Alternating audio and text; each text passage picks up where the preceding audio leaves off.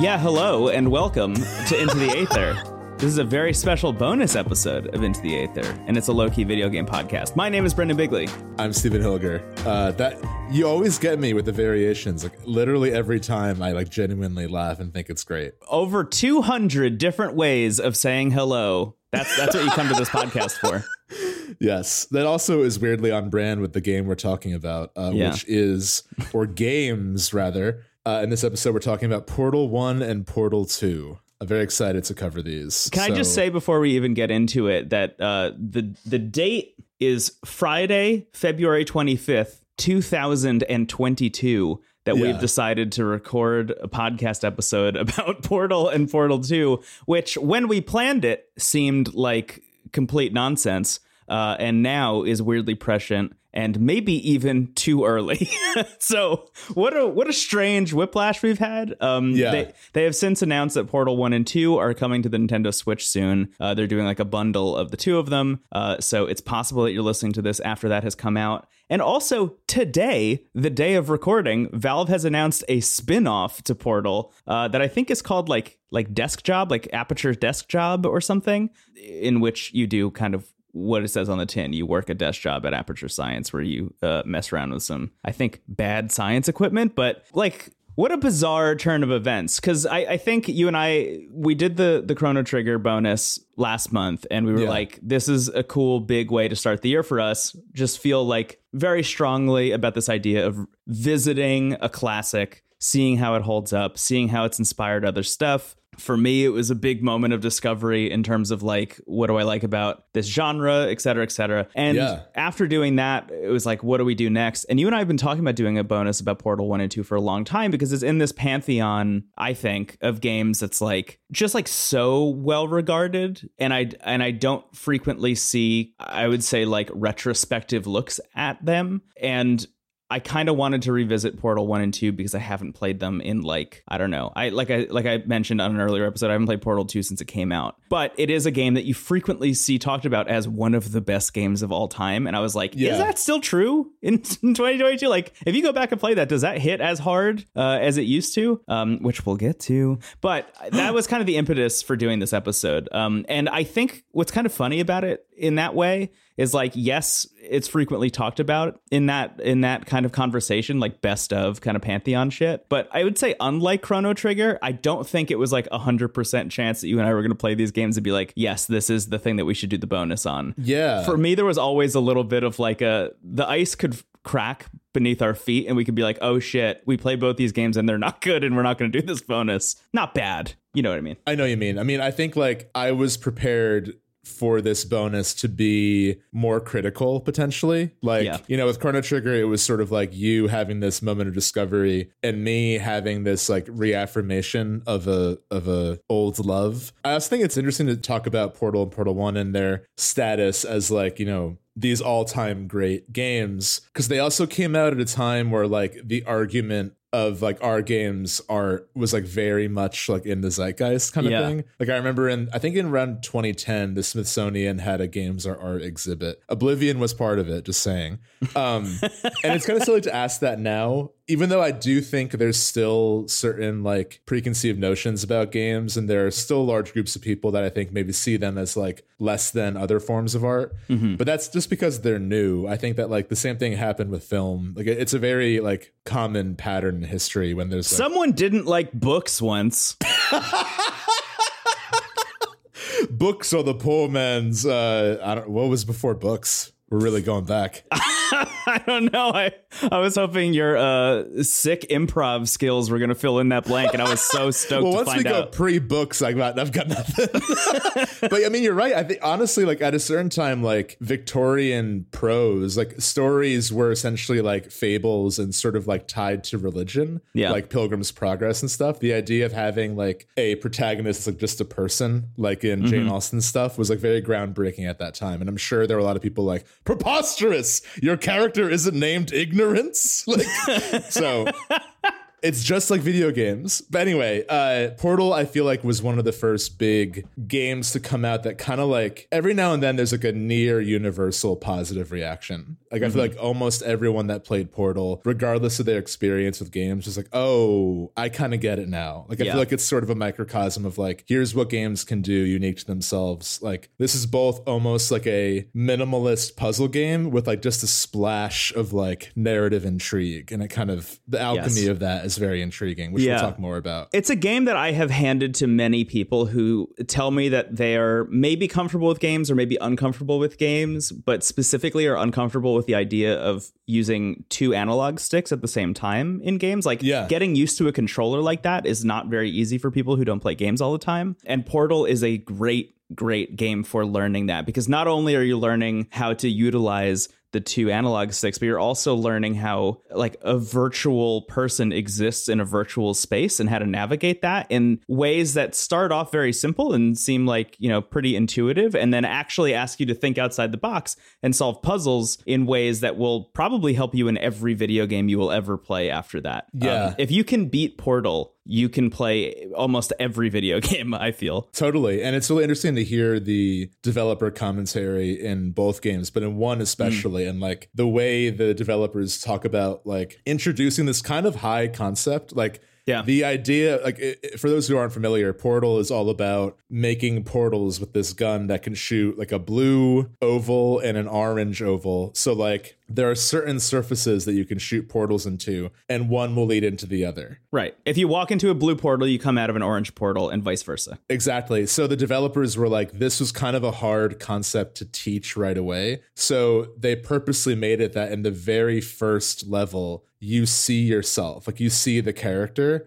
going into the portal. So you have a frame of reference, because the whole game is in first person. So they found like if they didn't do that right away, it was still hard for players to like grasp the basic concept. And then when they had to like solve puzzles with it, it was nigh impossible. Yeah, it's on the level of the Goomba in 1-1, you know, in terms of just like intuitive ways of teaching players how the game works, right? Like you go play Super Mario Brothers, and that first Goomba means that you press any button you possibly can to try and jump over it or on it. Kind of a similar situation here. Being able to see yourself go into and out of a portal teaches you everything you need to know without saying a word, and it's fucking great. Absolutely. And it definitely trains you for any kind of first person game. Like even though it's a puzzle game, it weirdly has shooting mechanics, and like there's a lot of like general DNA in it. So with all that being said about like what the game is, I'd love to revisit like our history with both 1 and 2 and sort of like the time they came out and how they came out, which I think is also interesting.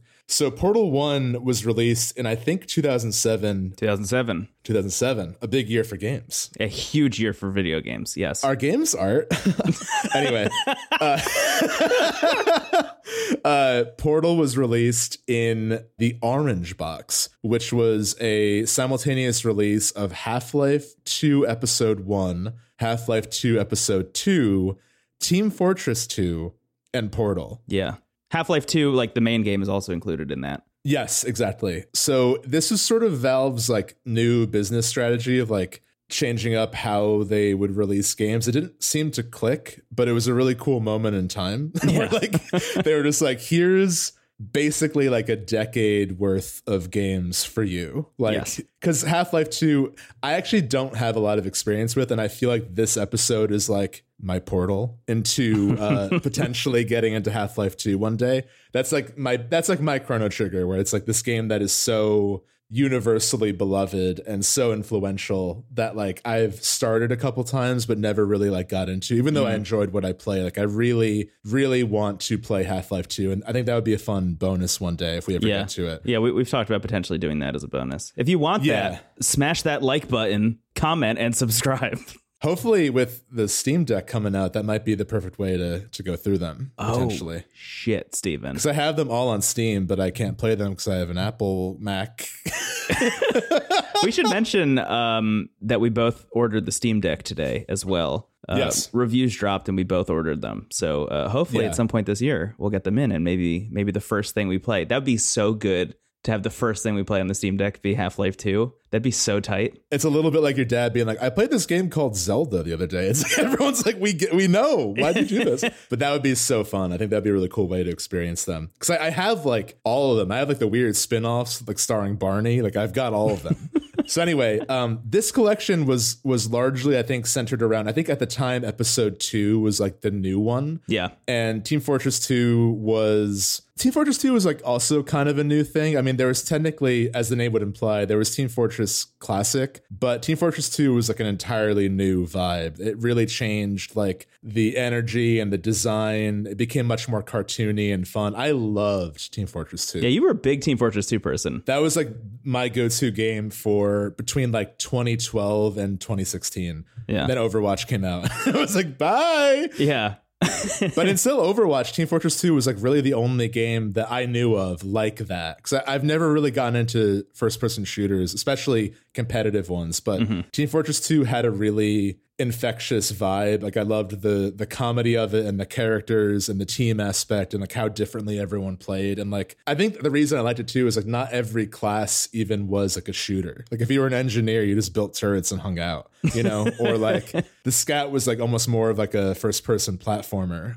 So anyway, that game was incredible. And that was really like a huge game for them for a very long time. And Portal, before the Orange Box was released, I think Valve thought of Portal as like, this is the kind of experiment that we're like thrown in for fun, like amongst all these kind of sure hits. It's really funny on the actual box of the Orange Box. It says like Half-Life Episode 1, Half-Life Episode 2, Team Fortress 2. And then on the bottom it says, and introducing Portal, as if it's like a guest star on a sitcom on ABC in the 90s. Right.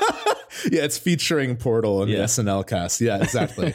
And I would say pretty immediately Portal, like even though all those games were well received, and again, TF2 became like one of the biggest games for a very long time. Yeah. Portal was the hit, like out of nowhere. It was this almost tech demo made by 8 people that just like kind of sparked everyone's imagination and curiosity. And it was like, oh, this is really, really cool. And I wish so strongly, especially replaying it, like I wish I could have that experience of like going in completely blind. Because I feel like that is the best. Like it's impossible to do now, but to go into Portal with like, what is this featuring Portal? Like, what is this game amongst giants? And then have that experience. That is largely a testament to, I think, why it became so popular immediately, because it was so out of nowhere. Yeah. So wait, was that your experience? No, that was the experience I wish I had. My experience was not having a 360 or a computer that could play it when it came out. Okay. And then I bought a 360 when I was like 18, right out of high school, and immediately bought Oblivion and the Orange Box. Those were like my first 2 purchases. Yeah. And you never bought another video game again. That was it. Honestly, yes, until like maybe Skyrim. I was like pretty set on that. Yeah. It was kind of depressing though, because TF2 on the 360, like they didn't update it. So like while it had this thriving community on PC, like it was like me and 5 people who like left their Xbox on in 2007. But Portal was fantastic. And even kind of knowing like the hype and the quotes and everything, it was still really cool to play. So that was my experience playing Portal 1, was like a year removed from the initial launch on Xbox. And then I got Portal 2 right when it came out, and I played the first like few hours, then for some reason didn't continue. Wow. So this for this episode, this is my first time playing through all of Portal 2, which we'll talk about later. Oh, I'm so excited. Overall, that's my experience. I've been a big fan of these 2 games, but like I felt kind of disconnected until doing this episode. Yeah. Wow. Okay. Yeah. On my end, I had a 360. My very short lineage of consoles growing up was my Sega Genesis, which was my dad's technically. He got it when I was a kid. And then the PS2, which I got as a gift from my parents. And then the first console I ever bought for myself was the 360. Nice. I loved it so much. I mean, just being able to like throughout the summers play games with my friends online. Yeah. Just until, just not sleeping and playing, like Call of Duty 4 in 2007 also. Just a beautiful moment in time. But I remember in 2007, the Orange Box coming out and picking it up specifically because I really wanted to play Half-Life 2. I had always wanted to play it. I saw snippets of it at a friend's house who had a computer that was like powerful enough to run Half-Life 2. Like in that time, he had what I would consider to be a gaming PC, which was shocking to me. Oh, yeah. So I got to see like the opening 30 to 45 minutes of Half-Life 2, and I had been like completely just like enveloped in wanting to play it ever since. So when the orange box was announced, I was like, I'm absolutely getting this. No question in my mind. And that was the first thing I did when I got the orange box was I just played Half-Life 2, episode 1, episode 2, because I was like, I just need to know. I just need to know what these are all about. And loved it and like completely ignored the Team Fortress 2 and Portal side of this thing until there was a video show that I used to watch. It was a weekly video show that was on Revision 3, which is a website that no longer exists, but it was called The Totally Rad Show, and it was hosted by these three guys, Alex Albrecht, Jeff Kanata, who now does DLC,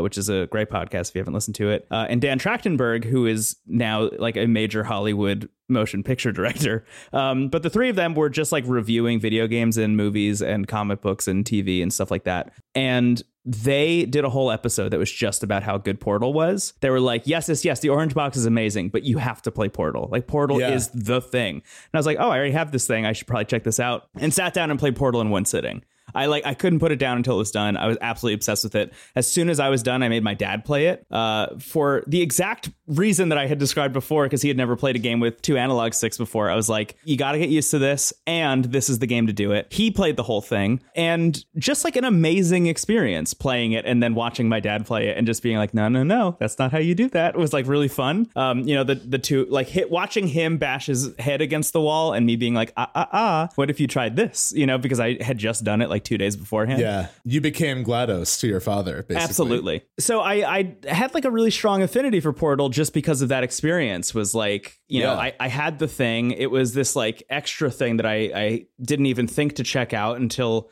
the Totally Rad Show had mentioned it. It should be mentioned, Dan Trachtenberg then went on to make a short film based on Portal, which I think is like the reason he like broke into Hollywood in the first place, was because of how successful that short film was. It's really cool if you haven't checked it out. So that was my history with Portal. I loved it a lot, and I have gone back and played it a couple times here and there. I remember when I first got a gaming PC, that was the first game I played when I got it, because I was like, wow, I can actually play this on a computer now. That'd be really cool. So yeah, I love it. I've always loved it. And I'm very interested in how you feel about revisiting it, because I kind of knew that I was going to have a good time going into it. But I'm curious how long it's been for you since you played it and what you thought about it this time. So it's been probably at least 10 years since I played the first one. Yeah, I don't think I've played it since I might have like replayed it in college, but it's been a while. Yeah. Portal 2, it's absolutely been 10 or 11 years. I played it when it came out, and that was in 2011, I think. Yeah. I might have stopped because of my switch to Mac. That might have been it, because I had it on Steam. Yeah. But I could have gotten it for a number of platforms. And it's worth noting, I got these both for the Series S, but they're now, like we said earlier, they're on Switch. They're available pretty much everywhere, it seems. Well, they will be on Switch at some point this year. At some point this year, okay. Yeah. But you can get them on Xbox and PC. I don't know if they're on Sony or not. I think Portal 2 might be. I think you might. Actually, I want to look this up. Portal 2 is available on the PS3, and Portal is also available on the PS3, but not on the 4 or 5. Interesting. Wow. Okay. It's been a very long time since I played them, and I think like you said earlier, we were both kind of trepidatious of going back, because like, while there's very few negative things to say about Portal, at least on launch, the over quoting of it and this sort of like fandom side of it, like I think kind of warped it a little bit. And like, it was like, how well is this like sort of like Newgrounds era humor gonna hold up, So like, and I have to say, Portal 1 especially is, I think, a masterpiece still. I think there's like almost nothing to critique about it. Not that like you are a masterpiece by definition of like not having things to critique. Everything has things to be critical of.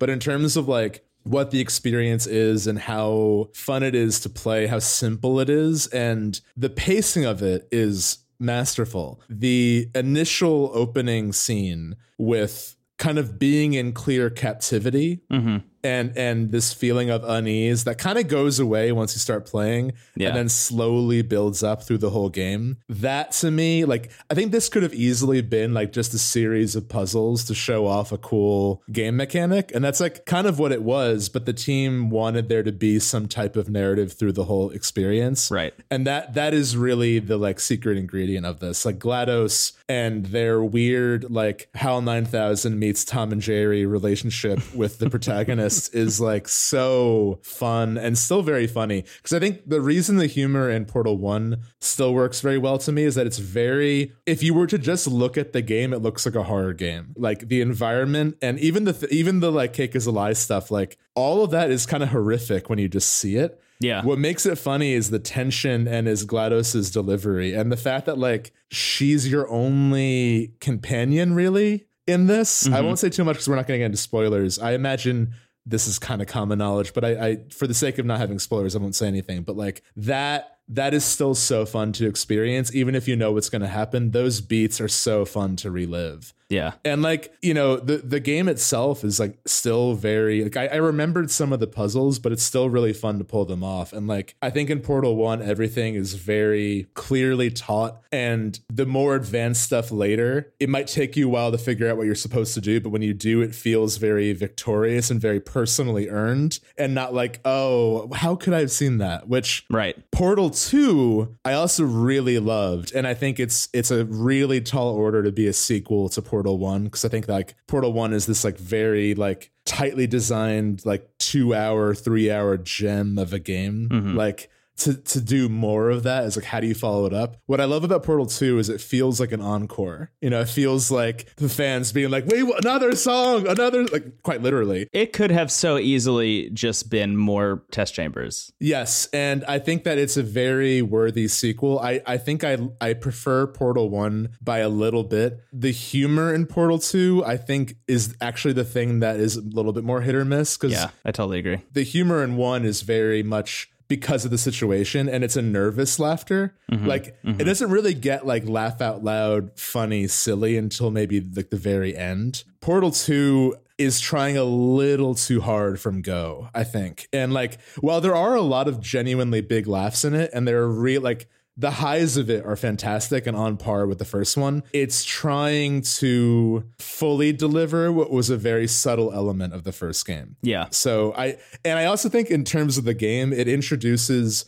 a lot of really, really, really cool mechanics, like the bridge of light and all the different like slimes that like make you bounce or speed you up. Like all the new elements of a Portal game are really, really well done. But I found that the level design was like just a hair like, and again, this is like comparing to perfection. I found that a lot of the levels I had way more of the like, oh, it was something like really high up. All right. Like I didn't feel, I felt more confused and lost. But overall, it was an incredible game. And if you like the first one, Portal 2 is absolutely worth your time. They complement each other well. They're both worth playing. It is really interesting, I think, to consider the fact that Portal 2 is the one that people lift up as like, oh, this is one of the best games of all time. Because like Portal 1 is right there, man. Yeah.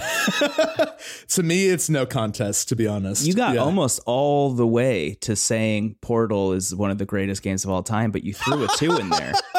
Look, Portal 2 is really good. Don't get me wrong. It's a fantastic game. I mean, like on its own merit, it's still an incredible game. Yeah, I just want to mention I played through both of them, and they're both those playthroughs are available on YouTube, on our YouTube, youtube.com/intothecast. If you want to go check that out, you can just like see the joy that I have playing through Portal 2, because there's some stuff that still to this day is like shocking about that game. There's still some stuff that hits in a way, or like some visual iconography that happens in that game that is like unmatched still somehow.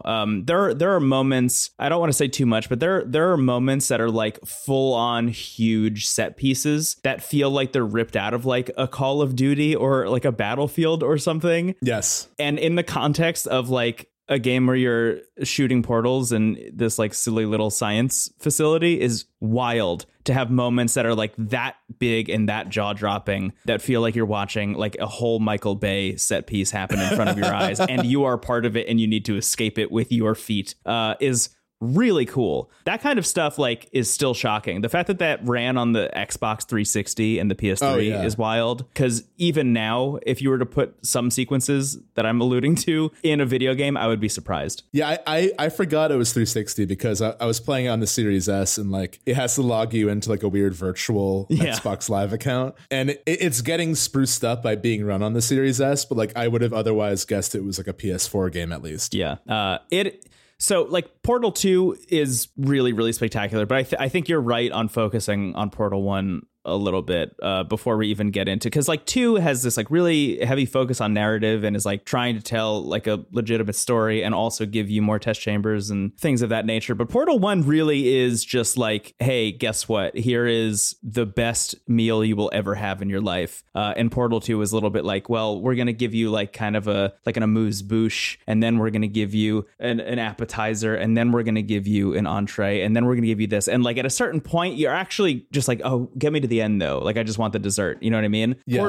Portal 1 is just like this perfect little encapsulation of an idea. It's worth mentioning that the original game that this was based off of, or the team that made it, it was called Narbacular Drop. And it essentially was like the Portal mechanic, but in a game that looks a lot like a Quake or like an early Doom. And I think specifically the reasoning behind that was like making a game that has like pretty, I don't want to say subpar, but like old school graphics allows you to do a lot more with the physics engine in there. So like I imagine making the Portal mechanic work in a kind of like scaled down visually game was probably very easy. But anyway, Gabe Newell, who is the founder of Valve, saw Narbacular Drop shown off at some kind of event. I think it was like a bunch of college kids that made it, and was like, I want that. I want all of you to come work at Valve. You need to turn this into a bigger thing. Yeah, it's absolutely amazing. I mean, how often has that happened? I think like very infrequently. It's like that and maybe the Firewatch team, like Campo Santo. And then, I mean, they went on to make Half-Life Alyx. So like, you know, good shit. Anyway, this team comes in and they just essentially, if you play through the game with the developer commentary on, which I highly recommend doing if you haven't, it's very cool. They just like explain essentially how they're able to communicate such basic ideas in a really streamlined way. We already talked about this opening where you show up as Shell and you're in this like little container that has a radio that's playing music. It's like na na na na na na. You know, it's like fun like elevator music. And then they show you in that moment, here's a portal, here's another portal. You can see yourself walking through the portal. Moments like that are just like absolutely brilliant. There are other moments that they allude to, even just talking about the difference between a button on the ground that a box has to go on or a button that a person can press with their finger have to look completely different. Those little things, those little tiny changes, those little design elements that they were able to like, I want to use this word as heavy-handed as it sounds, but like obsess over. You can only obsess over things that minutely with such a small team when the idea is such a small scope. Like the scope of Portal is really tiny. What they really wanted to do was explore this portal mechanic in as many interesting facets as possible, and they fucking nailed it. I mean, the ramp up of introducing new mechanics, the idea of like box goes on button, I can go on button, oh, I can press button and then I can go on button, oh, I have a thing that shoots a portal, oh, now I have a thing that shoots 2 portals, oh, now there's like a ball of electricity that I have to get into a plug. Like as they start to roll these things out, they're doled out in this way that you and I talk about all the time, in this kind of like Super Mario version of level design where like everything just kind of builds on itself and just builds and builds and builds. And as you were alluding to before, it crescendos with this finale that is like combining every idea that you have built up over time, but does it in a way that is focused on a narrative that comes out of absolutely nowhere. And that's brilliant, man. I mean, like to take this game that is ostensibly just like puzzles, like it's literally just like flipping through a book of like Sudoku puzzles. And then like once you get through the beginner and intermediate ones, like suddenly it's a choose your own adventure in a way. Like that's the kind of turn that this game takes at a certain point. And you kind of know it's coming because it's a video game, but you're also like, well, if this was just test chambers, I'd feel good about it. It's brilliant. And it's so short. Like I have played through this 3 times in preparation for this episode. And the first time took me 2 hours. The second time took me an hour and a half. And the third time took me like an hour and 15 minutes. It is so short and it is so impactful. And I just wish there were more games like this by Valve specifically. And I'll get into the Valve of it all later. But I just want more games like this from Valve. I totally agree. I think also the sort of slow crescendo of it, both mechanically and narratively. I love that they don't give you the portal gun right away. Like that could have been frustrating, like to not have the full scope of power from Go. But it makes it so that when you do get the portal gun And when you eventually get the ability to shoot both blue and orange portals, you know all the rules. Yeah. Like it really is so like the developer commentary really shows like how masterful the teaching process was and the psychology of both the game design and also the narrative design. And like what's so insidious about both games is that like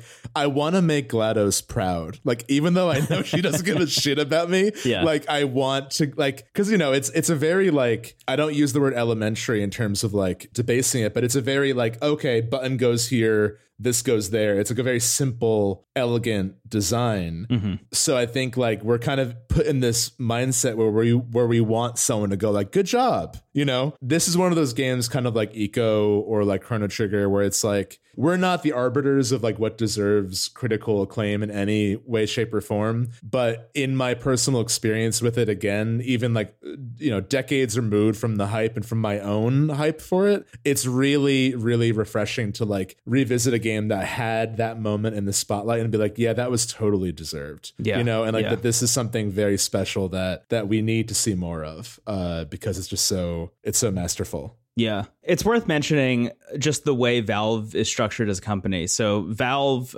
just to fill in some blanks, I imagine if you're listening to this podcast, you probably know this already, but I'm going to go over this anyway. Valve also makes Steam, which is a marketplace for buying games on PC. That's where Valve makes most of their money, as I think most people know.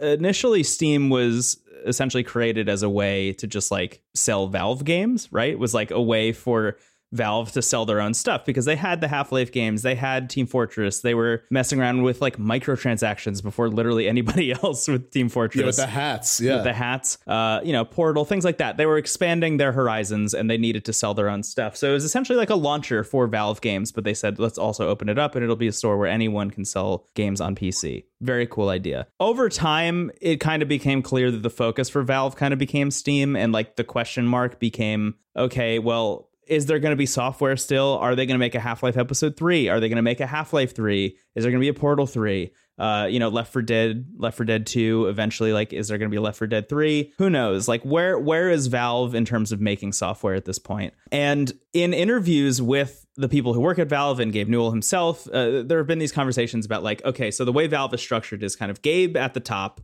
and then everyone else is under him. There's no like managerial structure. Everyone who works at Valve is just a person who works at Valve. What's cool and also maybe problematic is that they can all work on whatever they want at any given time. And what that means is that there are a lot of projects that are started and never finished because it's really exciting. I mean, everyone who's ever made anything creative knows this, but it's really exciting to start a new creative project and it's really hard to finish it. So there's a lot of stuff that gets almost to the finish line and never makes it there. So I feel like the solve for that, which is like weird to say, is just stuff like Portal. Like, I think the fact that the biggest game or like the game that we've gotten from Valve over the past X years was Half-Life Alyx. Like, not every game needs to be Half-Life Alyx. You know, Half-Life Alyx is a huge game. It's a tentpole VR release. It was showing off their VR product. And it's just this like impossibly detailed experience. Not every game needs to be on that level. When things like Portal are the thing, like obviously Half-Life Alyx came out and was like great and well received and people really love it.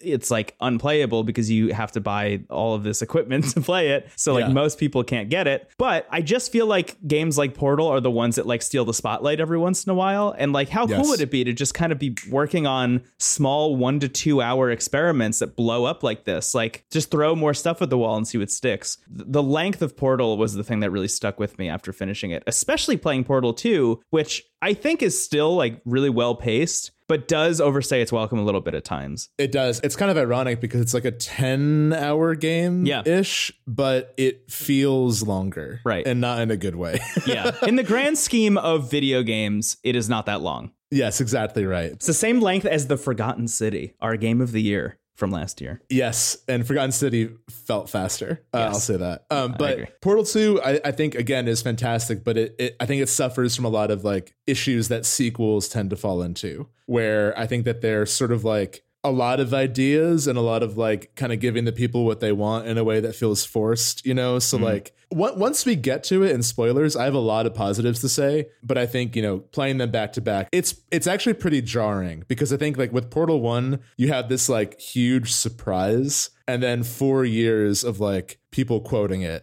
and like, you know, and extended media and, you know, things like that. And then Portal 2 comes out and like kind of has to amp it up a bit. Like I do think while it does fall into a lot of sequel issues, I do think it's about as good of a sequel as we could have gotten. Like, I think that, like, to make a sequel to Portal, conceptually, that was the way to do it for the most part. I think that it's different enough and it's interested in different things that, like, I could understand if someone was like, what are you talking about? I like Portal 2 way more. Because there's more there. There's more to chew on. Yeah. But I think that there's something about the design by subtraction of Portal 1 that I really love. Yeah. And I think this is also just like what I want to see in general is like not every game has to be the biggest, grandest thing. Like if you have a cool idea, focus the game around it and it's probably going to take off. But it's also hard to recapture the sort of like lightning in a bottle moment of Portal 1. Totally. You know, having that like Portal on the box and it like, you know, being like, it's as if like the PlayStation demo disc in the magazine was suddenly like the best game ever made. It's like, what the fuck?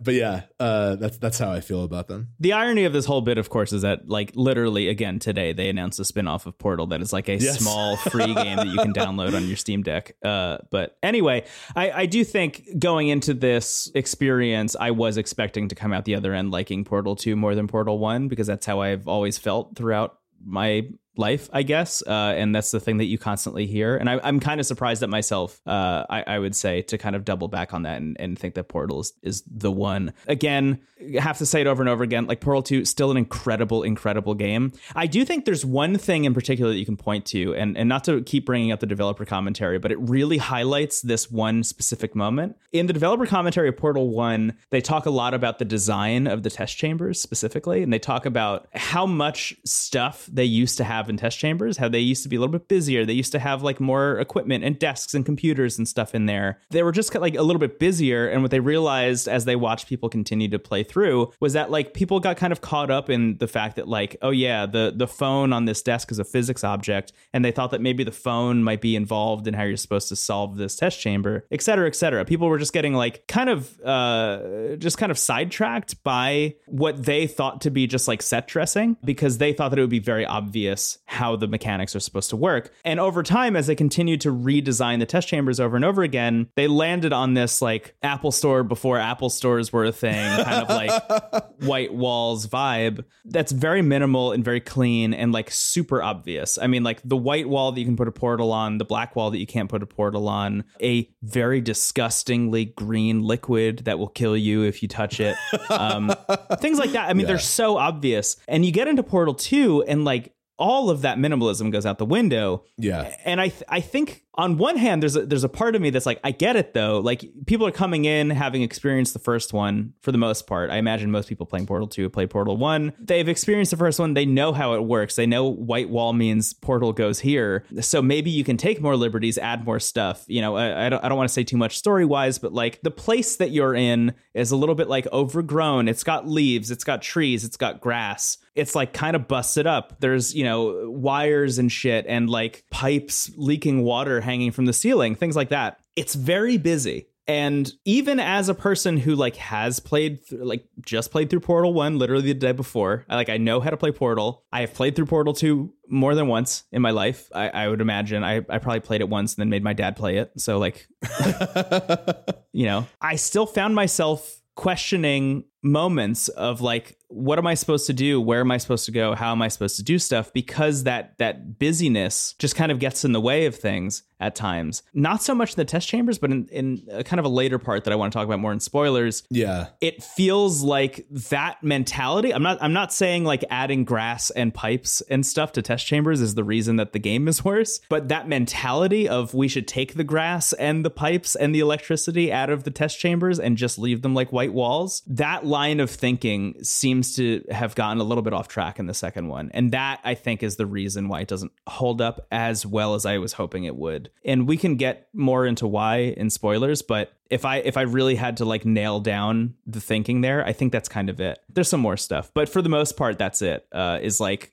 Portal 1 is streamlined, and it's streamlined in such a way where you can tell that they were very, very, very intentional about literally every choice they made. And Portal 2 seems to be like, okay, but more. But that more is actually the problem. Absolutely. Yeah. It's I think busy is the key word there. And like it's maximalist in a way where like a lot of the stuff, like for every 8 ideas that don't land, there's like 2 ideas that are genius, you know? And that's like kind of the jokes too. Like there's a lot of groans and then like 2 like belly laughs, you know, like it is a funny game, but it really like is aware of the spotlight and is like tap dancing and not like, you know, it's a little bit transparent, I guess.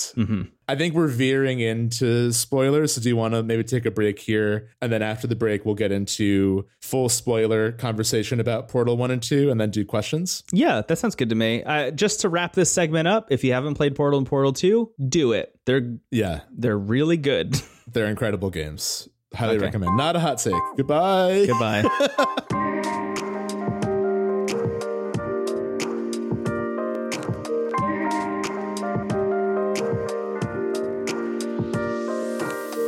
Hello, and welcome back to the podcast. We're in spoiler section, so just a heads up, if you have not played Portal and Portal 2, we are going to talk about the story.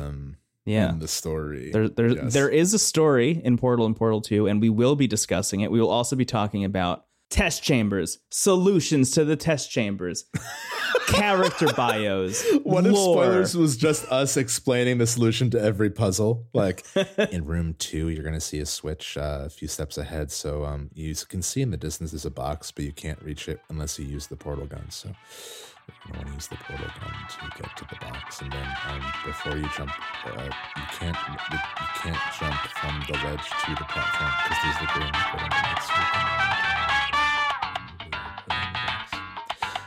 Room 3 is a similar thing. No, stop.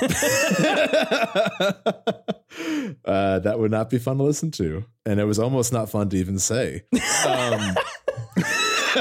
Almost being the key word. So we kind of already sort of touched the plot of Portal 1, but basically in Portal 1, it is revealed that it's kind of obvious from the very beginning. I think they do a good job. Like, so it doesn't feel out of nowhere.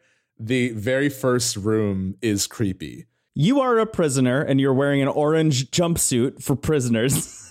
You have these robotic things affixed to your legs so you can jump from really high heights and survive. Things are not looking good for the main character named Shell. There's also a glass, like the developer said that they added a lot of like kind of foggy windowed like offices up high to give the feeling that you're being watched. If you already didn't really gather that. So like starting it in this prison cell essentially with like very kind of corny corporate feel good music and the appearance of the character's wardrobe, it really sets up like, okay, I didn't like sign up for a survey. This is something's already a little off. But then the game begins and like GLaDOS, who is the AI who talks to you, she has a similar voice to, I forgot the character's name, but the AI in System Shock. I feel like it's kind of an homage to them. They have like sort of a equally like their voice kind of goes in and out of octaves. Also very HAL 9000, like, good morning, Dave. So GLaDOS kind of guides you through. She'll sort of say something in the beginning of a room and then is usually quiet until like usually when she starts talking again, you know you've solved it, which actually is a really nice like audio cue. Right. I really love when games do that. I think Zelda is the pinnacle example of like the da-na-na-na or the, you know, whatever. Right. That's the treasure chest sound, but you know what I mean? So that is also kind of like, even though GLaDOS is the more kind of creative fun part of the game, she also serves a very direct role. You know, I think the first time you kind of get a sense that something is a little off is when she's like, this room is impossible. We apologize in advance. Like, you know, you can't solve it. We'll have a laugh about this later. And then you solve it and she's like, you overcame extreme pessimism. Congratulations. Right. Yeah. And like, it's a funny moment, but it's still believable that was actually the experiment required, you know? Like, so I think that even though GLaDOS is like funny, it's still operating in this mindset of like a very scary environment. So I think that like it's not a scary game, but like moments like that, and then eventually like there are there are rooms where like there might be like a loose wall panel, and like if you're curious enough, you can portal into there and you see like scribbling on the wall. Like I think it's right after you get the companion cube. That's just a cube with a heart on it, and like there are like erotic drawings of the companion cube like on the wall. There's like a calendar with like a buff companion cube, and like so it's like, okay, there have been other people who have gone through this, and most have not gone through unscathed in some way. Yeah, there is. It's worth mentioning there is a whole comic that they released that is like a Portal lore comic about the person who drew all that stuff that you find throughout Portal 1, which is fun. I think his name is like Dave Ratman or something, which is fun. But yeah, that stuff is really good. I think that the very interesting balance of Portal 1 is like, if you're going in knowing absolutely nothing as you're making your way through, it's like, cool, I'm just going like from puzzle to puzzle. This is a fun thing.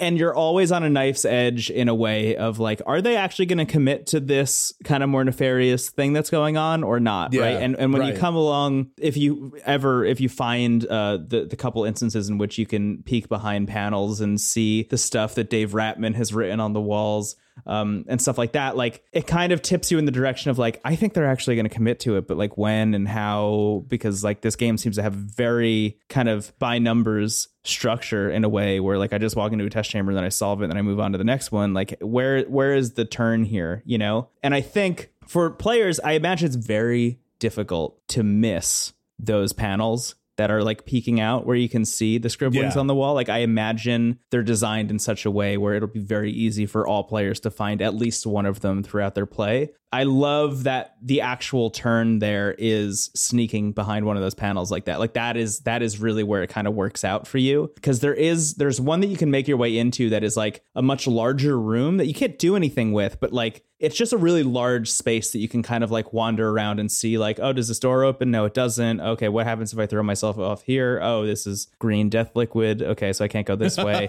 I guess there's really nothing I can do here. Might as well turn back and keep doing the room. But now your brain is like, maybe someday I will find a secret room like this that's big enough that I can kind of make my way around. So when you're like shuttled at the end, if you don't mind me talking about this part already. Oh yeah, like, go for it. When you're shuttled at the end, you know, you make it through, there's 19 test chambers in Portal 1. When you make it through the 19 test chambers and it ends with GLaDOS being like, didn't we have fun? And you're essentially on this conveyor belt into a pit of just like fire. She's like, well, now it's time for you to die. Sorry, but also thank you for doing all the science for me. As you're shuttling your way there, it's like very obvious you can escape. It's like very like in the distance, you can see places where you could be able to put portals. You can turn to your left and throw a portal on the wall to your left, and you can escape. And as soon as you do that, GLaDOS is like, oh, you did it. It was another test the whole time where I pretended I was going to kill you.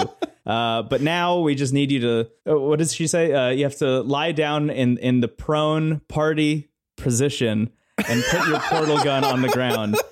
And obviously you don't do that and you escape. But you've already been trained because of all of the other experiences you've had to understand the idea of exploring a place that isn't a test chamber with the portal gun. And I think that that's brilliant, that like even though literally you've just gone through 19 test chambers, they've managed to sneak in this like almost subconscious tutorialization of like, this doesn't need to only be used in these white walled Apple stores. Yes, you can use these elsewhere. It's really cool. And it's so impressive how well it, like, that should be the part of the game that feels frustrating or like it throws you off. And it's so seamless. Like you're so good at the game at that point that like you're navigating this like industrial kind of almost Quake-esque environment, you know, where it looks like kind of like an old first person shooter. Yeah. And that is, I think that's the moment of the game where like it starts to like, again, crescendo into like why people love it so much. Obviously everything is such a crucial part of it because it all builds up so organically. But yeah, that transition of like, now that you've mastered this, you can do it anywhere is so well done. Yeah. And even if you somehow do miss the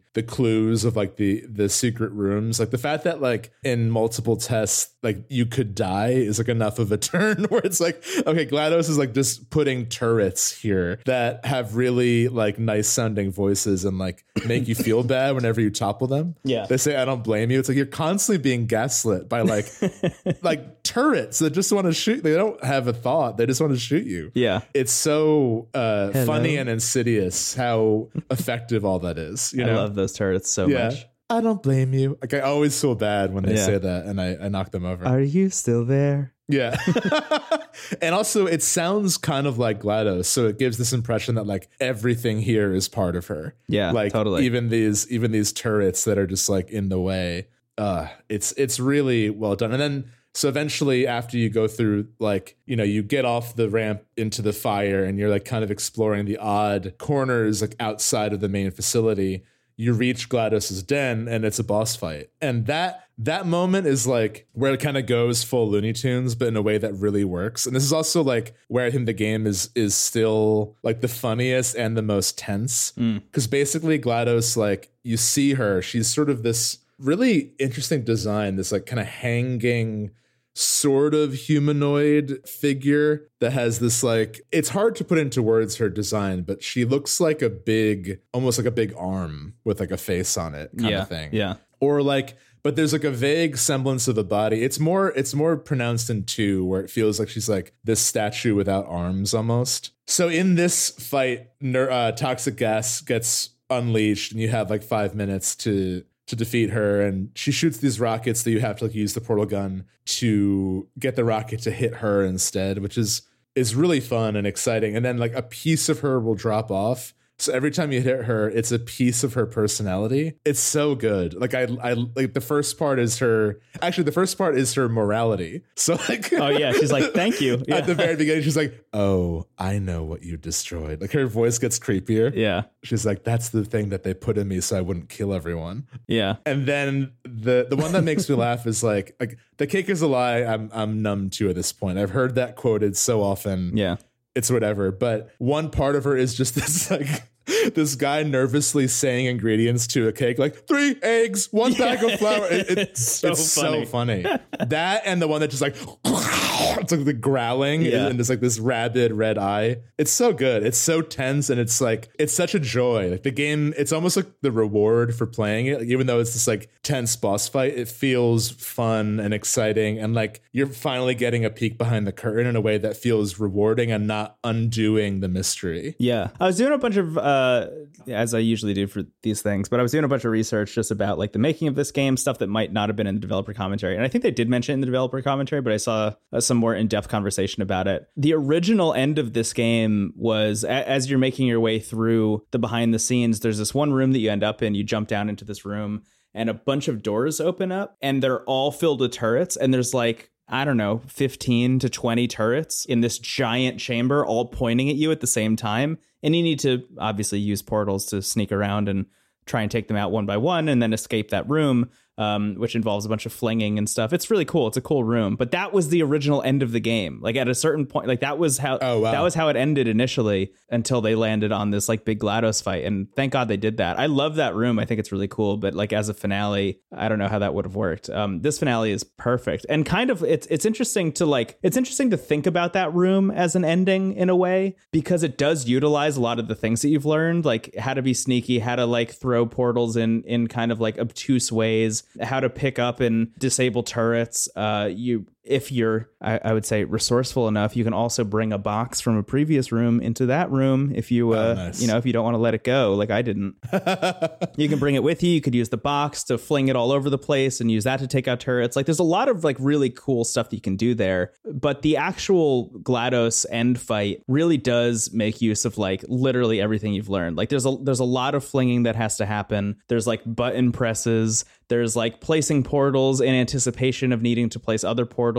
There's just like a lot of the thing that they always they use, I think, is the marketing term for Portal 2, but I think applies really aptly to the first one is now you're thinking with portals. And like that is absolutely what is happening in the GLaDOS fight, because it's all just second nature at that point. By the time you make it into the GLaDOS room, like you're fucking set, man. You know exactly how to do it. And it's just joy, as you were saying. It's because it's all subconscious. Every action you have to take is just a thing that is obvious to you immediately. It's not really a puzzle solving situation at that point. It's like you just get to have fun. You just get this cathartic end where you get to beat the bad guy. Yeah, I feel like good bosses are either like, okay, like now we're testing all the skills you've built up, or like this is just like a cinematic explosion. Yeah. And this is both in like the best way. It's really it's the cherry on top for sure. And like it ends with just you like getting out. Like it just like you see like the explosion of the facility and you're outside, and then you get actually the cherry on top is the song, which like that catches you out of nowhere because like this is gonna end with a musical number. The end credits, GLaDOS sings the song Still Alive, which like has been kind of played to death, but it's honestly a great song. Yeah, especially like in the context of like having finished the game, because the game is, other than GLaDOS, it's so dry, it's so like white and black and, you know, puzzle centric, that like to end with a musical number is perfect. It's like the perfect compliment to it, and it's a great and funny song. The hype is real. It's just the perfect game. I love it. Yeah, and you see the cake. The cake. That's right. The cake is real, and that's how Portal ends, and it's good. I mean, it's really well done, and I love, as we have mentioned a lot already on this episode, but I really appreciate just this kind of like slow build of making your way through test chambers to a narrative payoff that you kind of didn't even realize was there in the first place. Like you didn't realize that there was weight being given to story and character, but you get that ending anyway, and it totally pays off. It totally works. They land every minute of it, and that's why this game is such a good microcosm and such a great like first game for people to teach them like what makes games special. I totally agree. Because of that, you know, it's like not only is it okay, now you have the muscle memory of like a twin stick setup or like a WASD and mouse and keyboard, but you also learn like how narrative could coexist with the mechanics, and like how that's kind of the secret reason you're playing it. Like if it just ended with like you did all the puzzles, like you probably would have been like, okay, that was fun, but it wouldn't stay with you. Yeah. In the way that Still Alive does, you know? Totally. GLaDOS knows you'll be thinking about her for the rest of your life. And that's very scary. Yeah. It's great. Also, I love that the corny elevator music in the opening is Still Alive. Still Alive. They do set it up. It's fantastic. Yeah. Aperture Science. We do what we must because we can. For the good of all of us, except the ones who are dead. But there's no sense crying over every mistake. You just keep on trying till you run out of cake. And the science gets done, and you make a neat gun for the people who are still alive. So yeah, that's Portal 1. I guess, do you want to move on to Portal 2? Yeah. So Portal 2 is interesting because it launches you immediately into story, right? Like I think they make it very clear, like literally from go, that story is going to be a more important aspect of this game, which like for better and for worse, I think in some cases. Yeah. And before I even get to why, I just want to make clear, like, I don't think the focus on story is the problem here. It's the unevenness. And I'll get into that later. Yes. But the game opens with Shell waking up in like a stasis room that looks like the shittiest motel room ever. And they're essentially just like testing cognitive function and just like making sure she's like still a person with a brain that works. And it's like, go look at this painting. Cool. You've appreciated art. Great. And you go back to sleep, and then you wake up and it's like, you have been asleep for 999. And you hear a knock at the door. You open the door. Guess what? It's Stephen Merchant. Just kidding. It's Wheatley, played by Stephen Merchant. And Wheatley is essentially one of the like personality cores that was on GLaDOS last time at the end of Portal 1, who apparently has been like in charge of these stasis chambers, has been monitoring them. They've obviously gone to shit because GLaDOS is dead.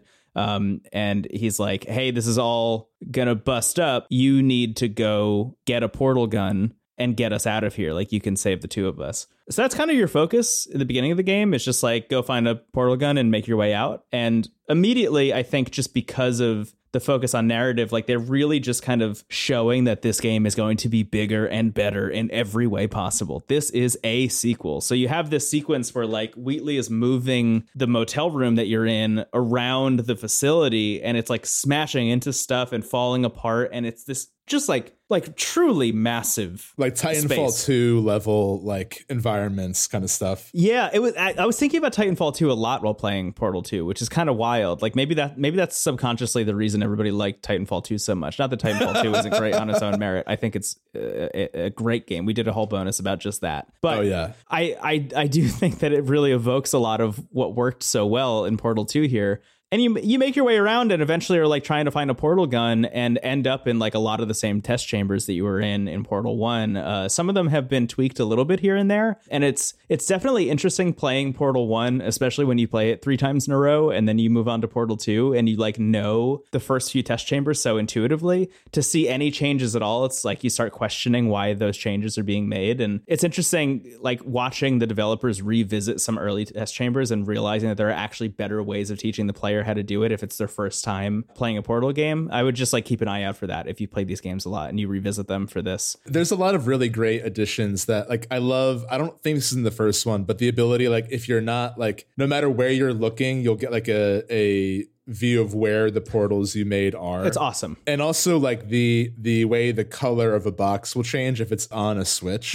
Like overall Portal 2 does play better, even though it's like a little messier. Like the core mechanics have been refined and the additions overall are really fun. I really like that opening. I think it definitely like, again, playing like 1 and then immediately going to 2. 2 is so immediately its own thing. It kind of almost feels like the jump from like kind of cliche, but like Alien to Aliens, like the sort of like singular focus on atmospheric horror, and then like the 80s action movie. It's like, okay, this is going to be like a slapstick comedy affair. I have to say, I do really love the reveal of like when Wheatley is moving your room, the reveal that like the window panel sunlight was just a wall. Like it's so shitty that even like the one source of what felt like sunlight is just like a breakable wall. Yeah. Also the moment where he asked you to say apple and then you jump and and he's like, oh, what you're doing is jumping. That was a jump. You're just jumping here. He's like, well, good enough. Let's just go.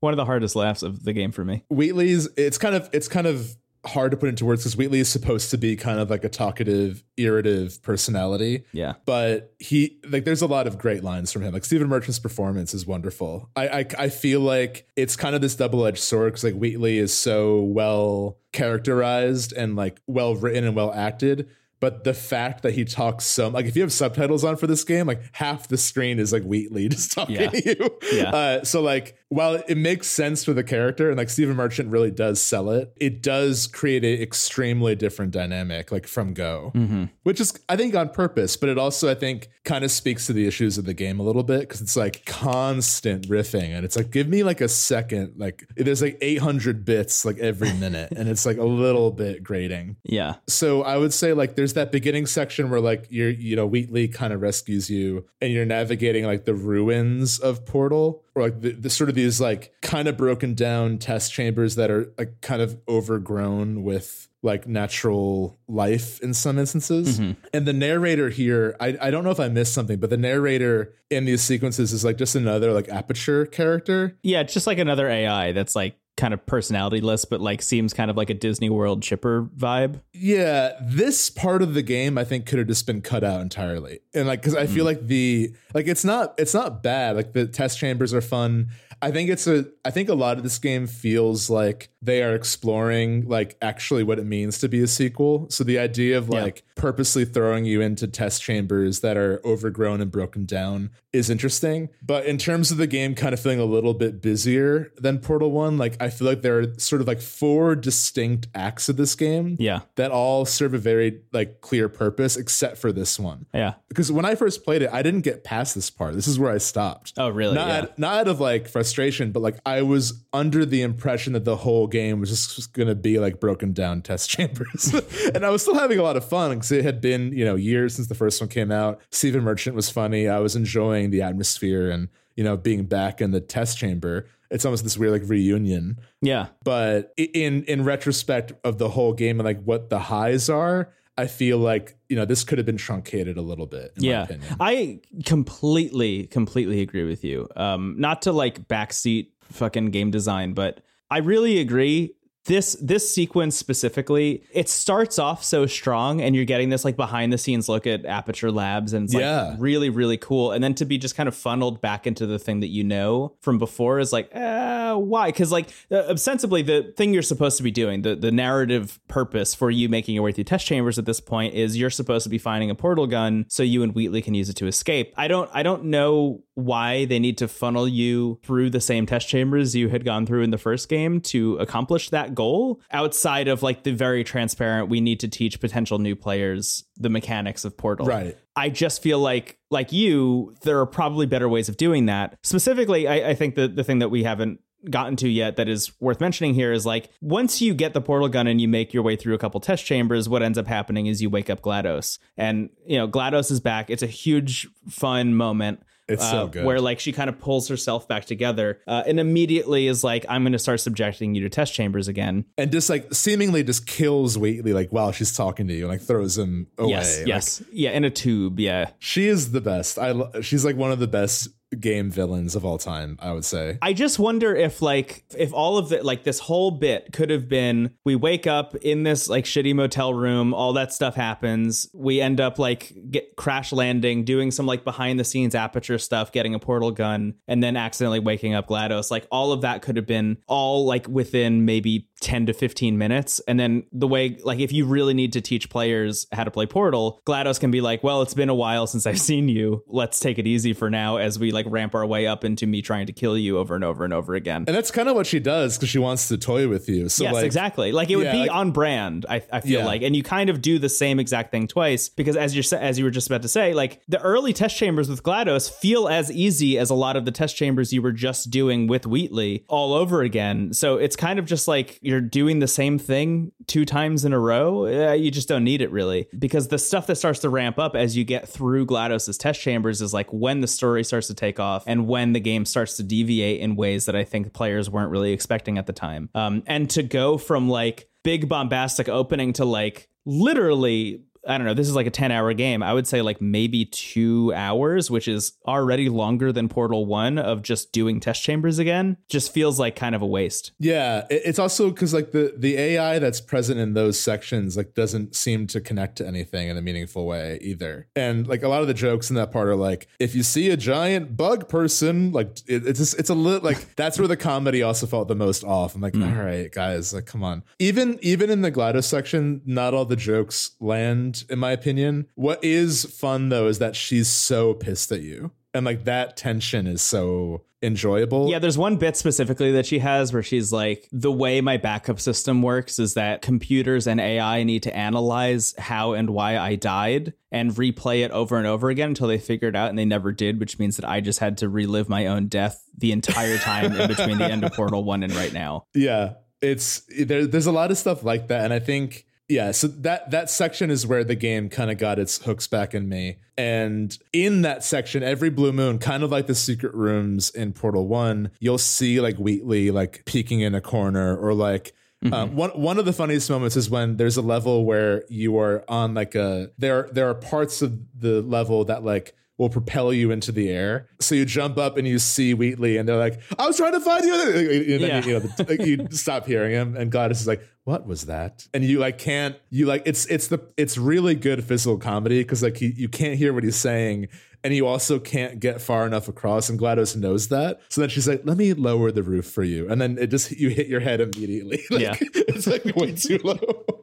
So like there's a lot of really golden moments that like are bigger belly laughs than in the first one, which was like very kind of subtle until the very end. Yeah. So Stephen Merchant as Wheatley is seemingly trying to help you, and like I definitely trusted him. I trusted him, and I paid for it. But basically, he's seemingly trying to help you. It's not clear why, but he has some theories on like how they can turn GLaDOS off and how you can like get out of here. And eventually, there's a confrontation where like you can transfer Wheatley to GLaDOS's body and take GLaDOS out of it, which you end up doing. It's this very like, it's mirrored by a moment near the end where like both parties have to agree for the transfer, and of course they don't, so you have to be the tiebreaker, and you have to like use the portal gun to push the switch while like one and the other is telling you to not push it or to push it. Right. Those scenes are really fun, and like I kind of wish there was a little bit more meat to the GLaDOS versus Wheatley stuff. Like I feel like the way Wheatley is written is so comedic until the very end that like I feel like there could have been, again, I'm not trying to backseat write it, but but like just responding to based on like what moments worked and what moments like resonated with me, I feel like that went a little unexplored for how much writing there is. I think the turn specifically, just to be clear, like you plug Wheatley into GLaDOS's body essentially, and then Wheatley like takes over the facility and immediately becomes evil. Like immediately he's like, hey, great job, I'm gonna put you in this elevator and then you're gonna get out of here. And you start going up the elevator and he's like, but what if you stuck around for a little while? I do love the animation though, like the way like the animation in this game is beautiful. Like the way they're able to like emotionally communicate with just an eye. Like these robots are like just a single eye. Or the panels even just kind of like tilting their direction to show emotion is wild. Like Wheatley showing emotion literally through the panels in the facility is like really wild every time it happens. It's very special, honestly. I do really like that moment because Wheatley also could only be operated by either like the rail he was on, or he could like detach himself and then you had to carry him. So he was always dependent on something or someone to be able to move. And then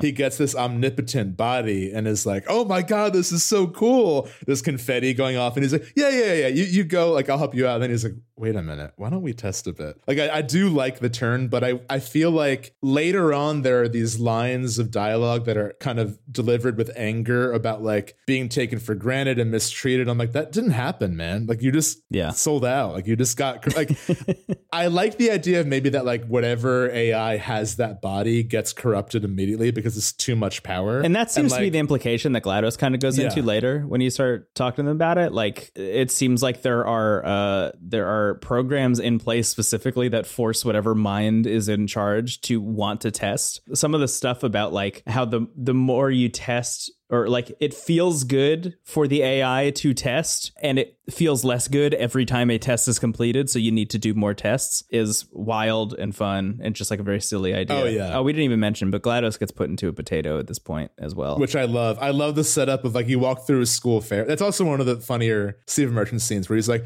all right, potato batteries, a little bit easy, childish, even for children. And he's like judging these like grade school science projects.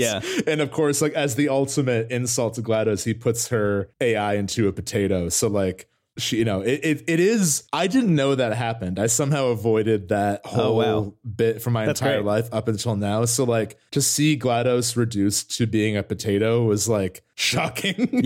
and this is where the game really gets going. I think when Wheatley gets corrupted and when GLaDOS becomes kind of an unwilling ally who is a potato just like attached to your portal gun, and the exploration of your relationship with GLaDOS, which I think we'll talk about this more, but like the bulk of when you're with GLaDOS is like in these really open and industrial, like old test sites that are all accompanied by the recordings of Cave Johnson, J.K. Simmons, which is just an incredible performance. Every performance in this game is incredible, but J.K. Simmons is always charming. He is the CEO and founder of Aperture, big like J. Jonah Jameson energy, like that meets like a corrupt CEO kind of thing. And those recordings are very silly and funny, but like that to me is the best part of the game, to see like how the CEO of this sort of failed science place that was so wanton with human life. Like a lot of the recordings like through the decades are like, who wants to make $60? Like we just got to replace your whole skeleton and whatever. But it eventually ends with him like getting sick and dying. And it kind of mirrors GLaDOS. Like, when she's a potato, there's initially mistrust, but she kind of ends up like becoming more human. And, we'll get into why, but it feels like the corruption of Wheatley getting that omnipotent body and the corruption of the CEO having this power and this money, and the only kind of sliver of humanity in them was when they were dying, like when they were actually powerless. Like this game has a lot of like clear anti-corporate satire and like there's a lot of, I think a lot of that still lands pretty well. I mean, the idea of like these experiments are basically just because we can, so why not? Like that's like the common like refrain is like the experiments here and the science here is not to help anyone. It's just like, what if we put a pig's brain into a monkey? It's like it just nothing. It's like they're just experimented because they have too much power. The whole just, I guess to be clear there, the whole conceit of Aperture Labs is essentially Cave Johnson is an incredible salesperson. He's won a bunch of awards for literally just selling shower curtains. and is desperately he's made just so much money selling shower curtains, and he's desperately in search of like literally anything else that he can sell that he owns wholly, and sets off to make Aperture Labs on this quest of like, what if I just funded like the most wild R&D company of all time and try and like sell stuff to the military and the government and like try and make something that everyone will use in their houses every single day, and just like funds like nonsense. I mean, it's literally just like throw as much at the wall as possible, but nothing stuck for decades. So I guess just to fill in a blank, you're going up this elevator, Wheatley knocks you down the elevator, and you end up in what is literally a salt mine that Cave Johnson purchased at some point in the 50s that he could just like run a bunch of tests in undisturbed. Was like, well, nobody's going to check this salt mine for the shit that we're doing here when we're doing like very illegal human testing all the time. And it's definitely interesting watching that fall happen. So as you're going through these through the salt mine, you're essentially just exploring the various decades of Aperture Labs. And the first decade that you go through, the like 50s, 60s era, the test subjects that he's referring to are like war heroes and astronauts and like Olympians and people who are just like of note, like mega athletes, or like people who would, I think, have been like praised and honored by the United States. And he's like, yeah, these are the people that we're going to use as test subjects for our new stuff that we're figuring out. And there seems to be this kind of air of like, we're doing great shit. This like utopic vision of like all science is good science, and all of these people should be proud to work for us and to want to do this stuff for us. And then you get into, I think it's the 70s, and that's where it turns into the like, we just found these people on the street. We'll give you $60 if you let us take your whole body apart and then put you back together again. But like also this time include maybe a microchip, and we'll give you like $60 more if you let us turn the microchip off every once in a while, just to see what happens. You know, like that's kind of the level that they get to, where it gets like really nefarious and really shitty. And then you get into the 80s and 90s, and it's like you can't find test subjects anymore because everybody knows that Aperture Science is really shitty. So now they're making people who work for Aperture like mandatorily run through test chambers in between doing their actual normal day jobs as well. And they have like a calendar of like people have to take off, you know, certain days so they can go run tests and then come back and do other stuff. So it's like, oh, well, just like make sure you're covered if you're, you know, if today's your testing day. And it leads to, you know, this kind of like science at all costs thing, as Cave Johnson just like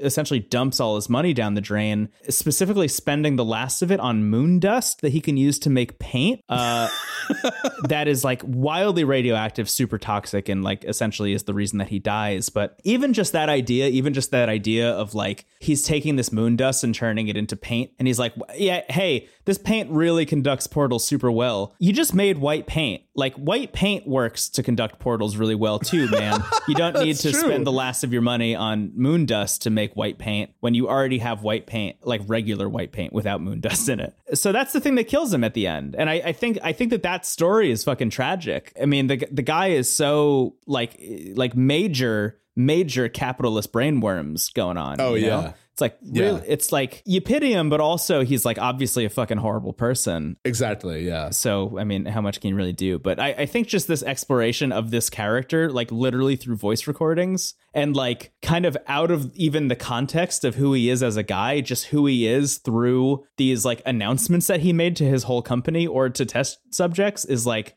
a fascinating way to do a character study. And like one of the more interesting ways to explore any character I've seen in a video game, definitely. It's really cool. Absolutely. I mean, audio logs are used a lot, but it's not like, I think like it takes a very egocentric person to even leave audio logs. You know, there's the classic Resident Evil bit where it's like day one of not being a zombie yet, you know, but like here it's like, of course, Cave Johnson would have to be.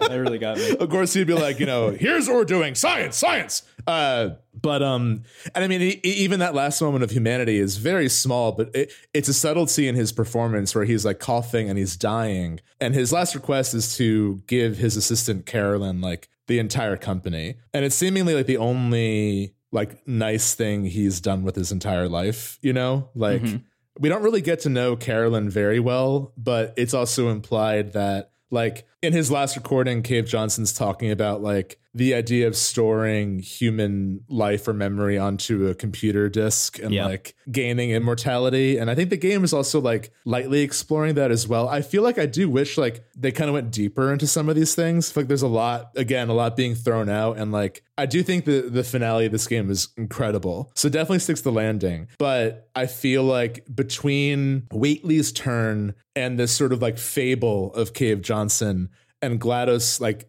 hearing this and like gaining a conscience and seemingly being Carolyn's memory or like having that as a new part of her in addition to cake recipes and feral growling, like that I think like could have all really complemented each other, but it feels like two of them really do. Like the cave stuff and the GLaDOS stuff.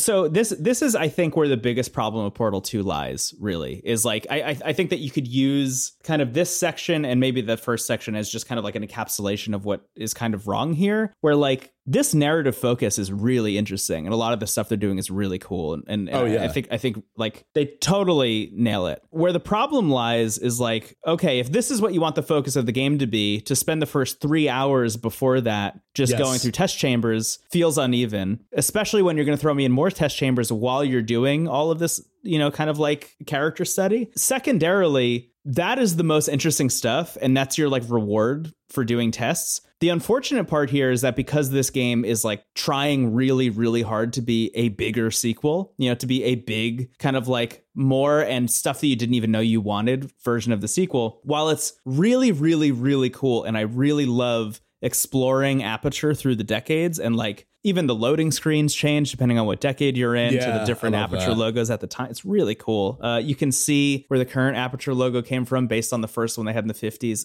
It's just good shit. Anyway, I love all of that stuff. The problem is that you're in this like dark, kind of dank industrial salt mine that is like set up in such a way where some of the solutions are not things that can have been taught via other test chambers. They're not things that a lot of the solutions to how you're supposed to progress in this game are super unclear, and unfortunately end up being like there is one small, literally rectangle of white paint on a wall somewhere that is across the entirety of this salt mine. Like it's way on the other end of the cave, and there's no way you're going to see it unless you're banging your head against the wall looking for the one white wall. And like that kind of became the meme after this game came out, which is kind of interesting to see that back and forth between like, this is one of the best games of all time, but also here's this like major thing that needs to be critiqued about it. Yeah. But so there are a couple instances in this section of the game specifically where it is just like extremely difficult to figure out how to progress. And it's like frustrating. Even for me, somebody who's played this game more than once, like loves these games, I found it really hard to find where I'm supposed to go next. There are moments where it really works, and I understand why they did that. For example, there's one, I think it's in the 60s era. There's one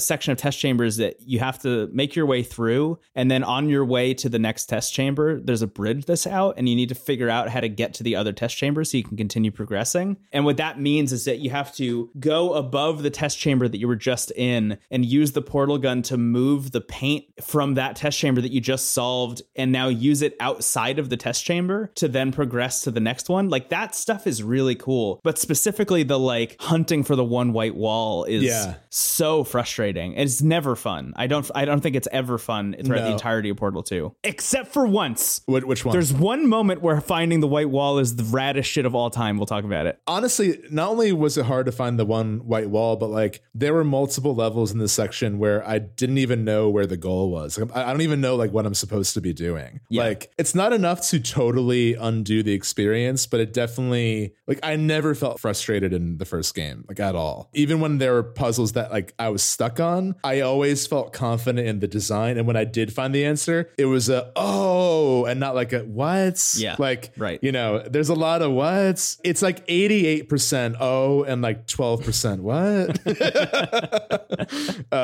For lack of a better phrase. But yeah, I think that while narratively I was most hooked here, and that also makes it even more frustrating because I want to hear more cave audio and I want to hear more GLaDOS, and like I'm stuck looking like in the far distance for a wooden wall. Yeah, it's very silly. It's just a very silly way of setting this part of the game up, specifically because it's clear what they want to be focusing on, and that's Cave Johnson and Caroline and the relationship between those two and how it leads to GLaDOS's creation. And that's what the player wants too, because like you can tell that everybody working on the game wants to focus on that as well. So to have anything preventing you from seeing more of it becomes a point of frustration. And in some cases that even means going through a test chamber. Like sometimes going through test chambers is like, I don't want to be doing this. I want to be learning more or hearing more from Cave Johnson, you know? And that's wild. That's why it's one of the more uneven bits of this game, I think. But you're eventually, you make your way all the way up. This is kind of how this game is structured, is like you have this opening bit and then you end up going through this Aperture through the decades bit. And then you work your way up to what is current present day Aperture Labs, where Wheatley is in charge. And it is like completely off the rails and like literally and figuratively off the rails. And we didn't mention the reason it's off the rails too is because Wheatley was the part of GLaDOS that was designed to make bad and stupid decisions. Right. Yeah. So that was the only thing they could think of to render her less powerful. It's like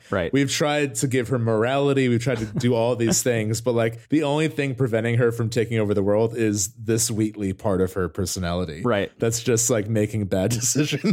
And like it's a funny reveal, but it's also brilliant because he has this like inferiority complex of like being just the bad decision part of someone else's mind. Yeah. I also really love the test chambers that he comes up with. These are the best puzzles. Yeah, absolutely. Specifically because like he's an idiot and he doesn't know how to make test chambers at all. So he just like slams them together in ways that like shouldn't be solvable. And because of that, like just a fucking brilliant conceit from the designers here to have an idiot slam two test chambers together. And because of that, that's why the test chambers got super hard all of a sudden. Yes. It's great. I mean, and those chambers are so good. Like that really feels to me like the most Portal 2 part of Portal 2 in a way. Yeah, that's where everything is kind of colliding together because you have the banter between Potato GLaDOS and Wheatley, who's like glaring at you the whole time, like on his screen. Yeah. And also the line that made me laugh the most in this section was like he really wants you to think he's smart because GLaDOS said otherwise. Mm-hmm. And he's like,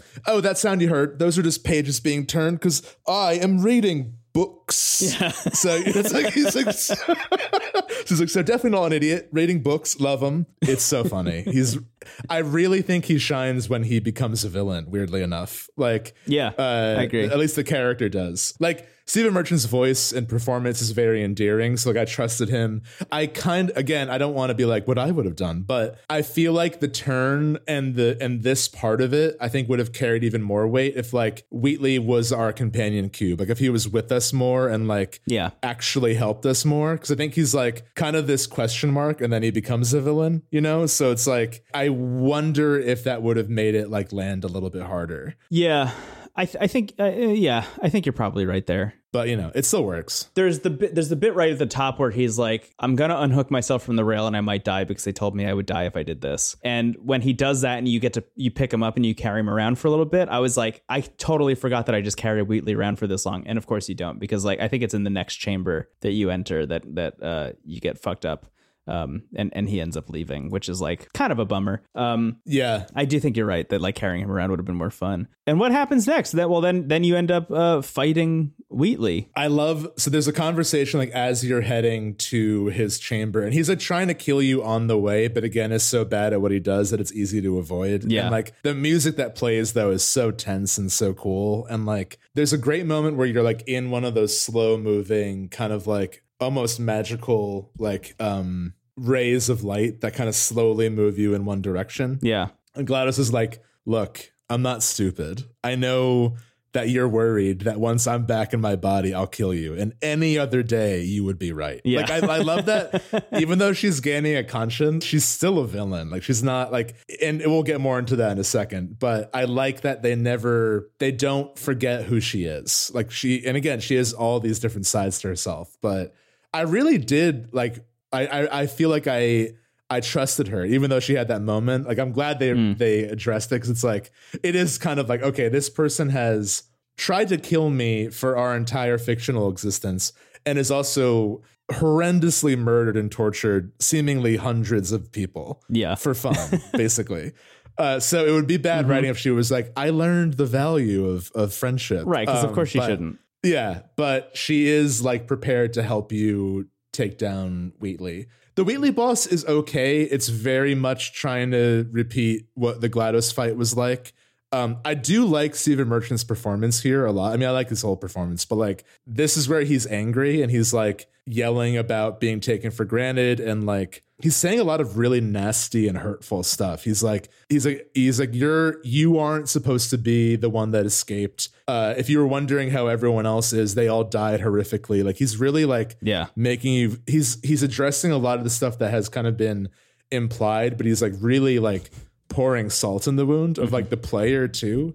And that's why I wish like that moment is pretty raw and powerful. I kind of wish like that there was more backing that up, you know. That's why I keep being like, oh, I wish we had more time with Wheatley, or I wish Wheatley was this, because like that boss fight I think could have been more emotional, but it's still fun. It's still like it's still engaging, and it's a similar thing where like you have to hit him with rockets and parts of him fall off. It's like bombs specifically that are introduced, I feel like, almost immediately before the idea of like bombs as a thing that you can fuck around with, which is kind of weird. I think, because again, not to keep pointing at Portal 1 and be like, that was better, but like throughout all of Portal 1, you learn intuitively all the mechanics that you'll need to fight GLaDOS, even though they're not like it's not exactly putting a box on a button, you know, like using the box on button mentality is what gets you through that GLaDOS fight. And in this one, it's like, we just taught you about bombs and now it's time to use bombs.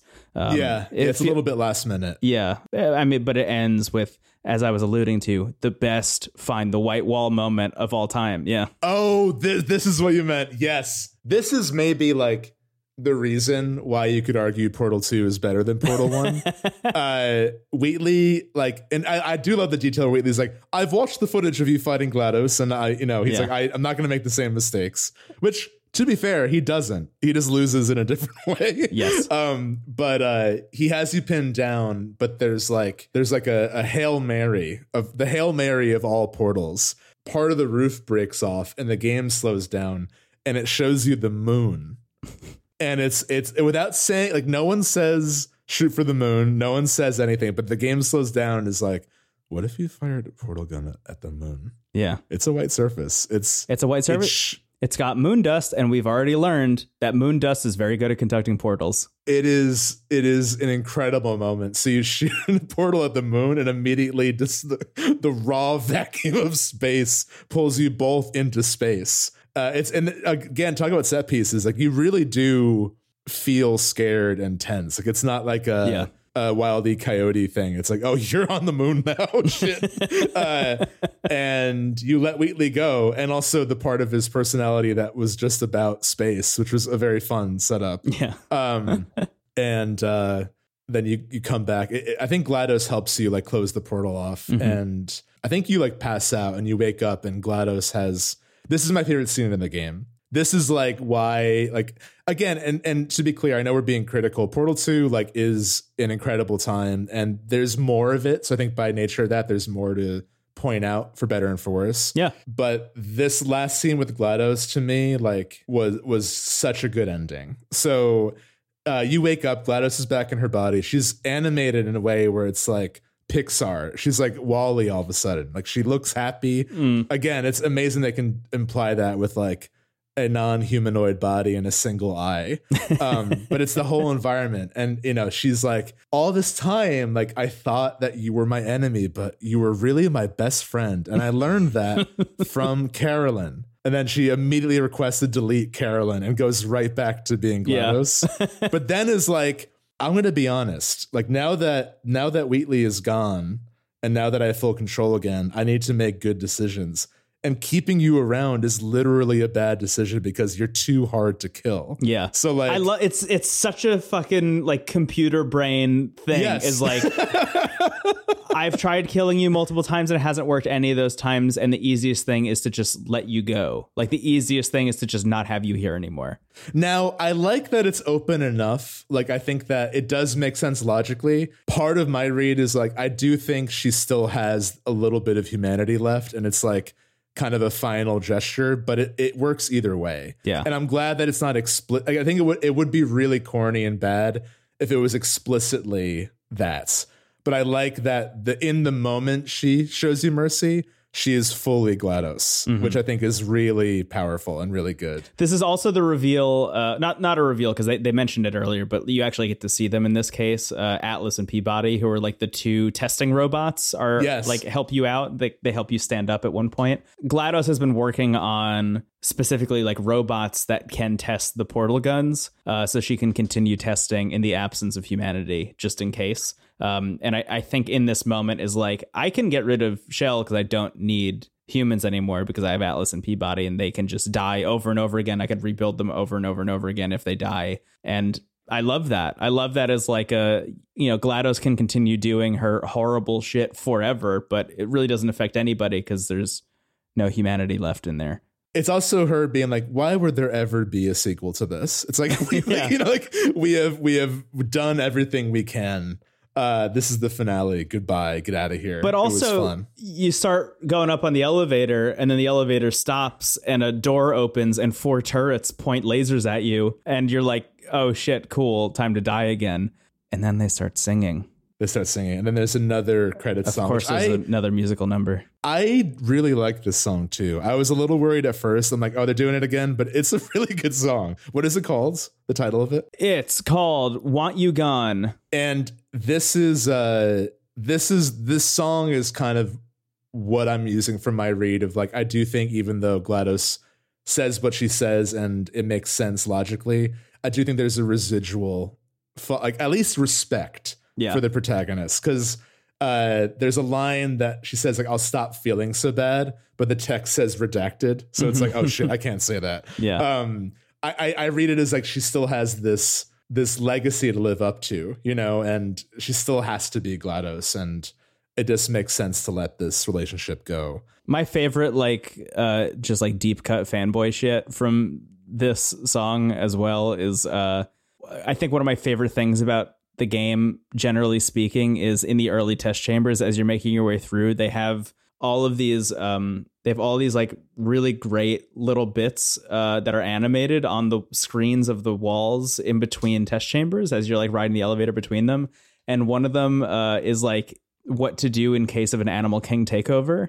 And it shows like the UN facility with this giant turret that's like leopard print. It's like a turret that's like the size of like a skyscraper that has like a leopard print on it and a big crown. And it shows all of these people like bowing down to the Animal King. And during the course of this song, you see the Animal King. It's like singing the bass notes, or it's like singing the bass melody of this song. I love that so much. The Animal King thing made me laugh so hard on this playthrough. I also like when you're finally out. It's actually a pretty effective moment where you're finally like out, like you're on the surface, you're in this like open plain. Yeah. And then there's like a weird, unassuming shack that is secretly the entrance to this underground facility. Yeah. And they throw the companion cube out too, which is all like burnt up. Yeah. It's a great little touch. Also, just the I don't know if this is on purpose or not. I imagine probably not, but it just based on the stuff that you and I have experienced, based on our media diets.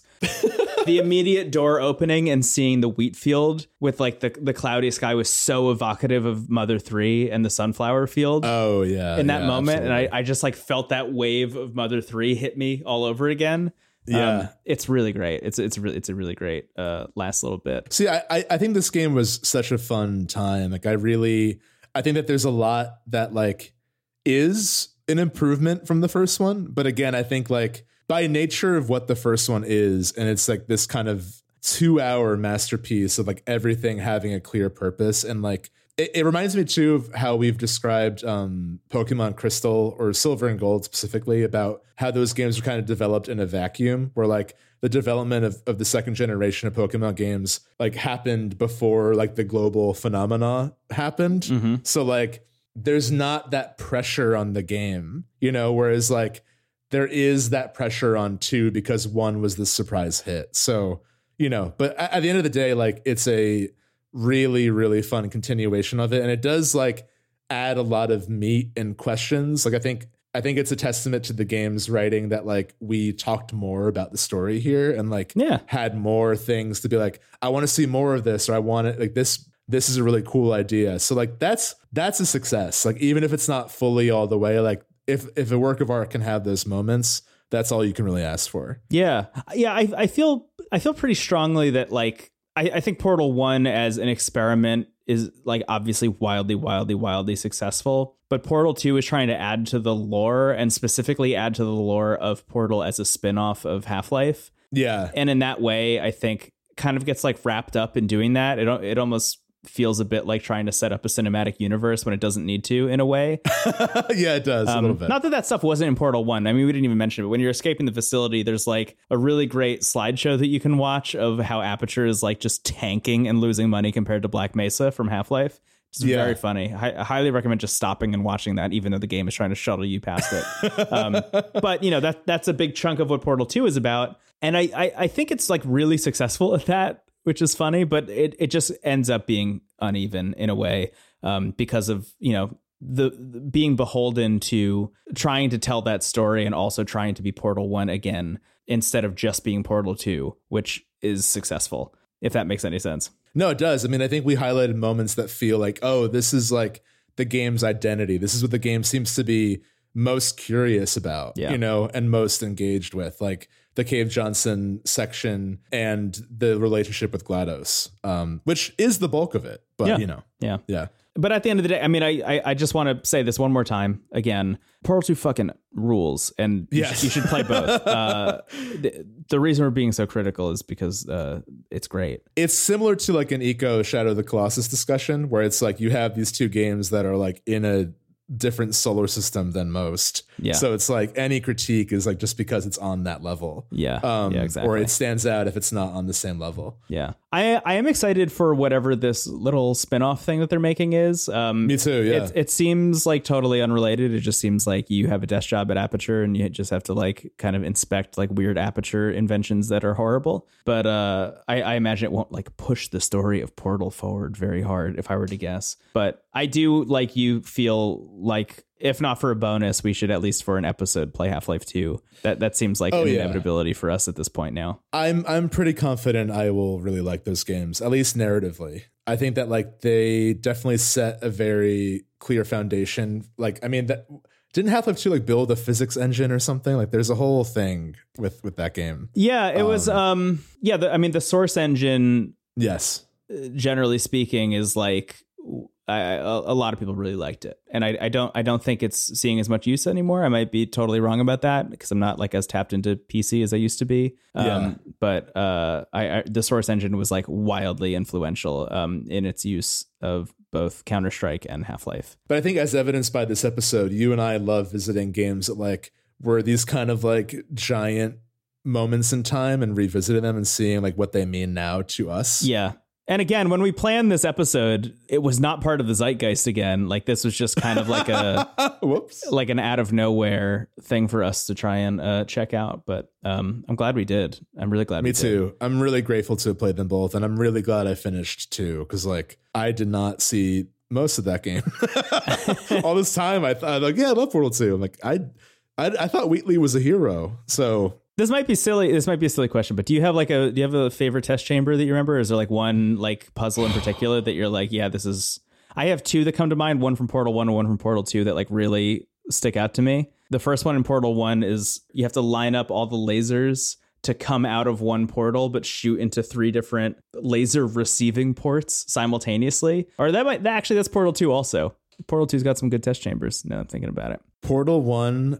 The one that stands out, I think it might be one of the last ones, is like there are 3 very high columns and there's like a very deep pit near the entrance. Oh, yeah. And that it really is like all about like putting a portal in the pit and then jumping into that so you can build momentum to like jump up really high on one of the columns and then shoot a new portal on one of the other ones. Yeah. That one is like really fun because it's very clear immediately what you're supposed to do.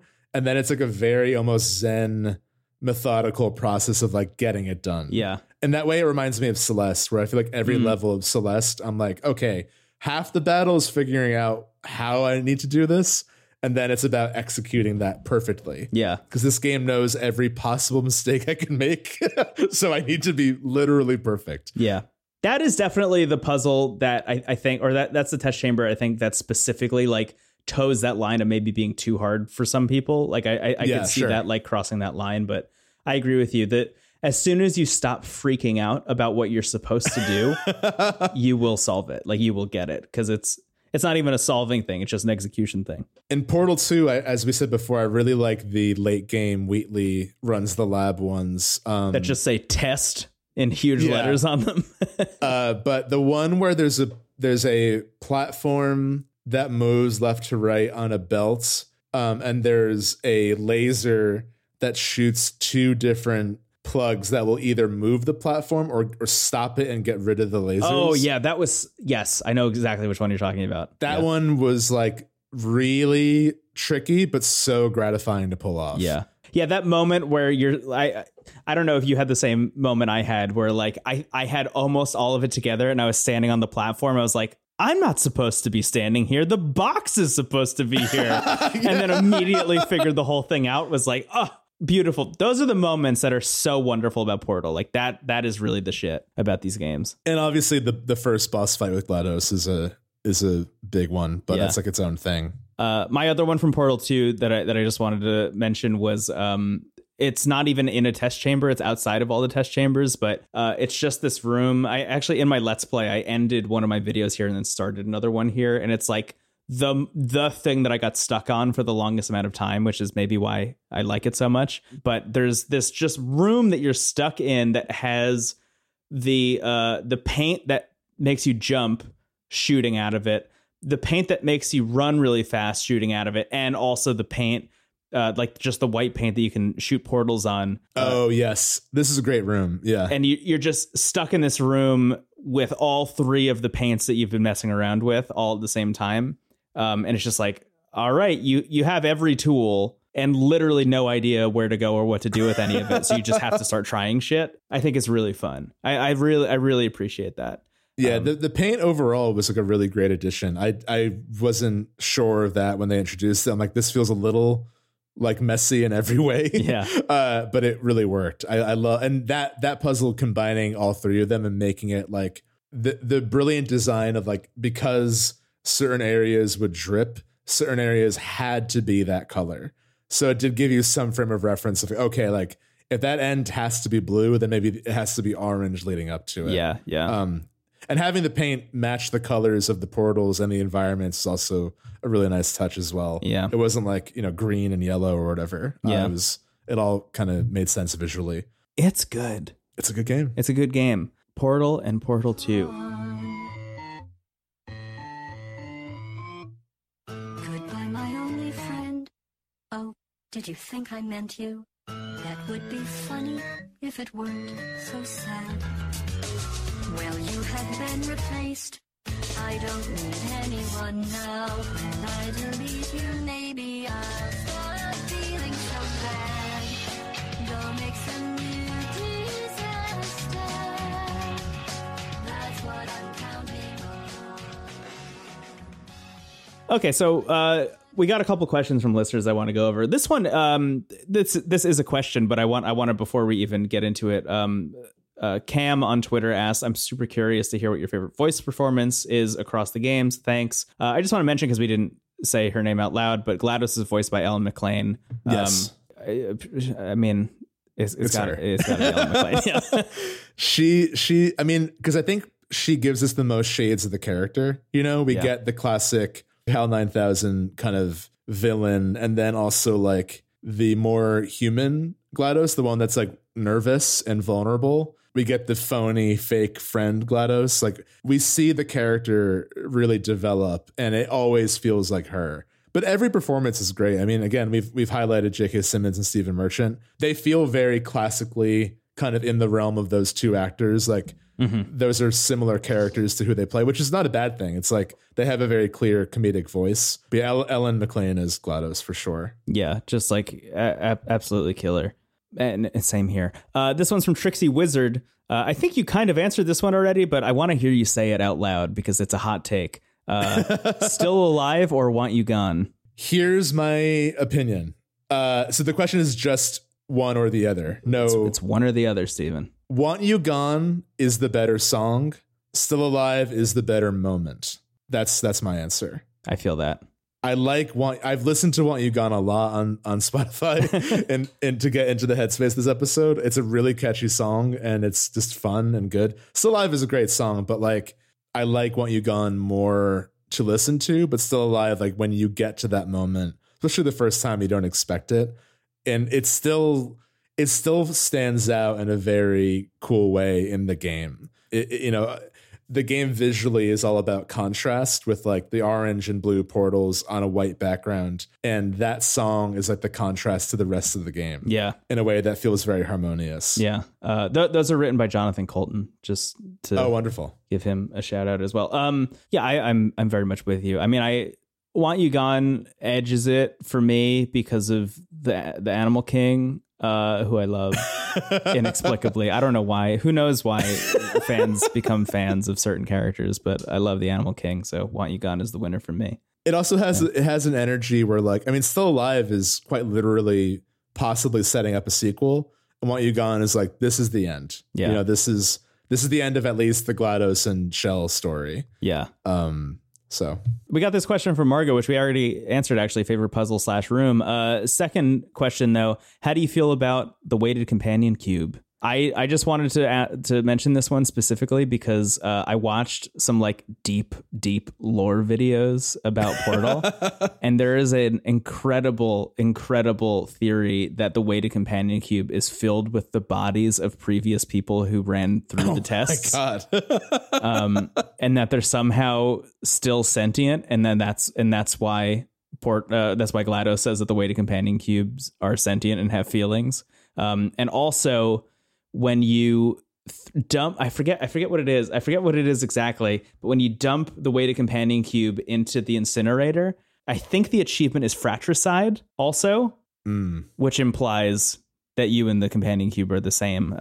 But, you know, I think that's a reach. There are a lot of things in the Portal lore community. I will say this. If you're coming to this episode as part of the Portal lore community, I vehemently disagree with the whole thing being a Greek god allegory. That is too much of a reach. I watched a whole 30-minute video about it and felt like I wasted 30 minutes. Yeah, I mean, there's definitely like a lot of themes of immortality and like, you could argue like GLaDOS's relationship with the protagonist and with humanity is sort of this like god mad with power, but like the idea that it's specifically about a certain myth feels like a stretch. I think there are mythological elements in like all stories, but yes. I don't think it's about like that is the thing I was just about to say. Yes, every story, because the myths were the first ones. Everything's a riff.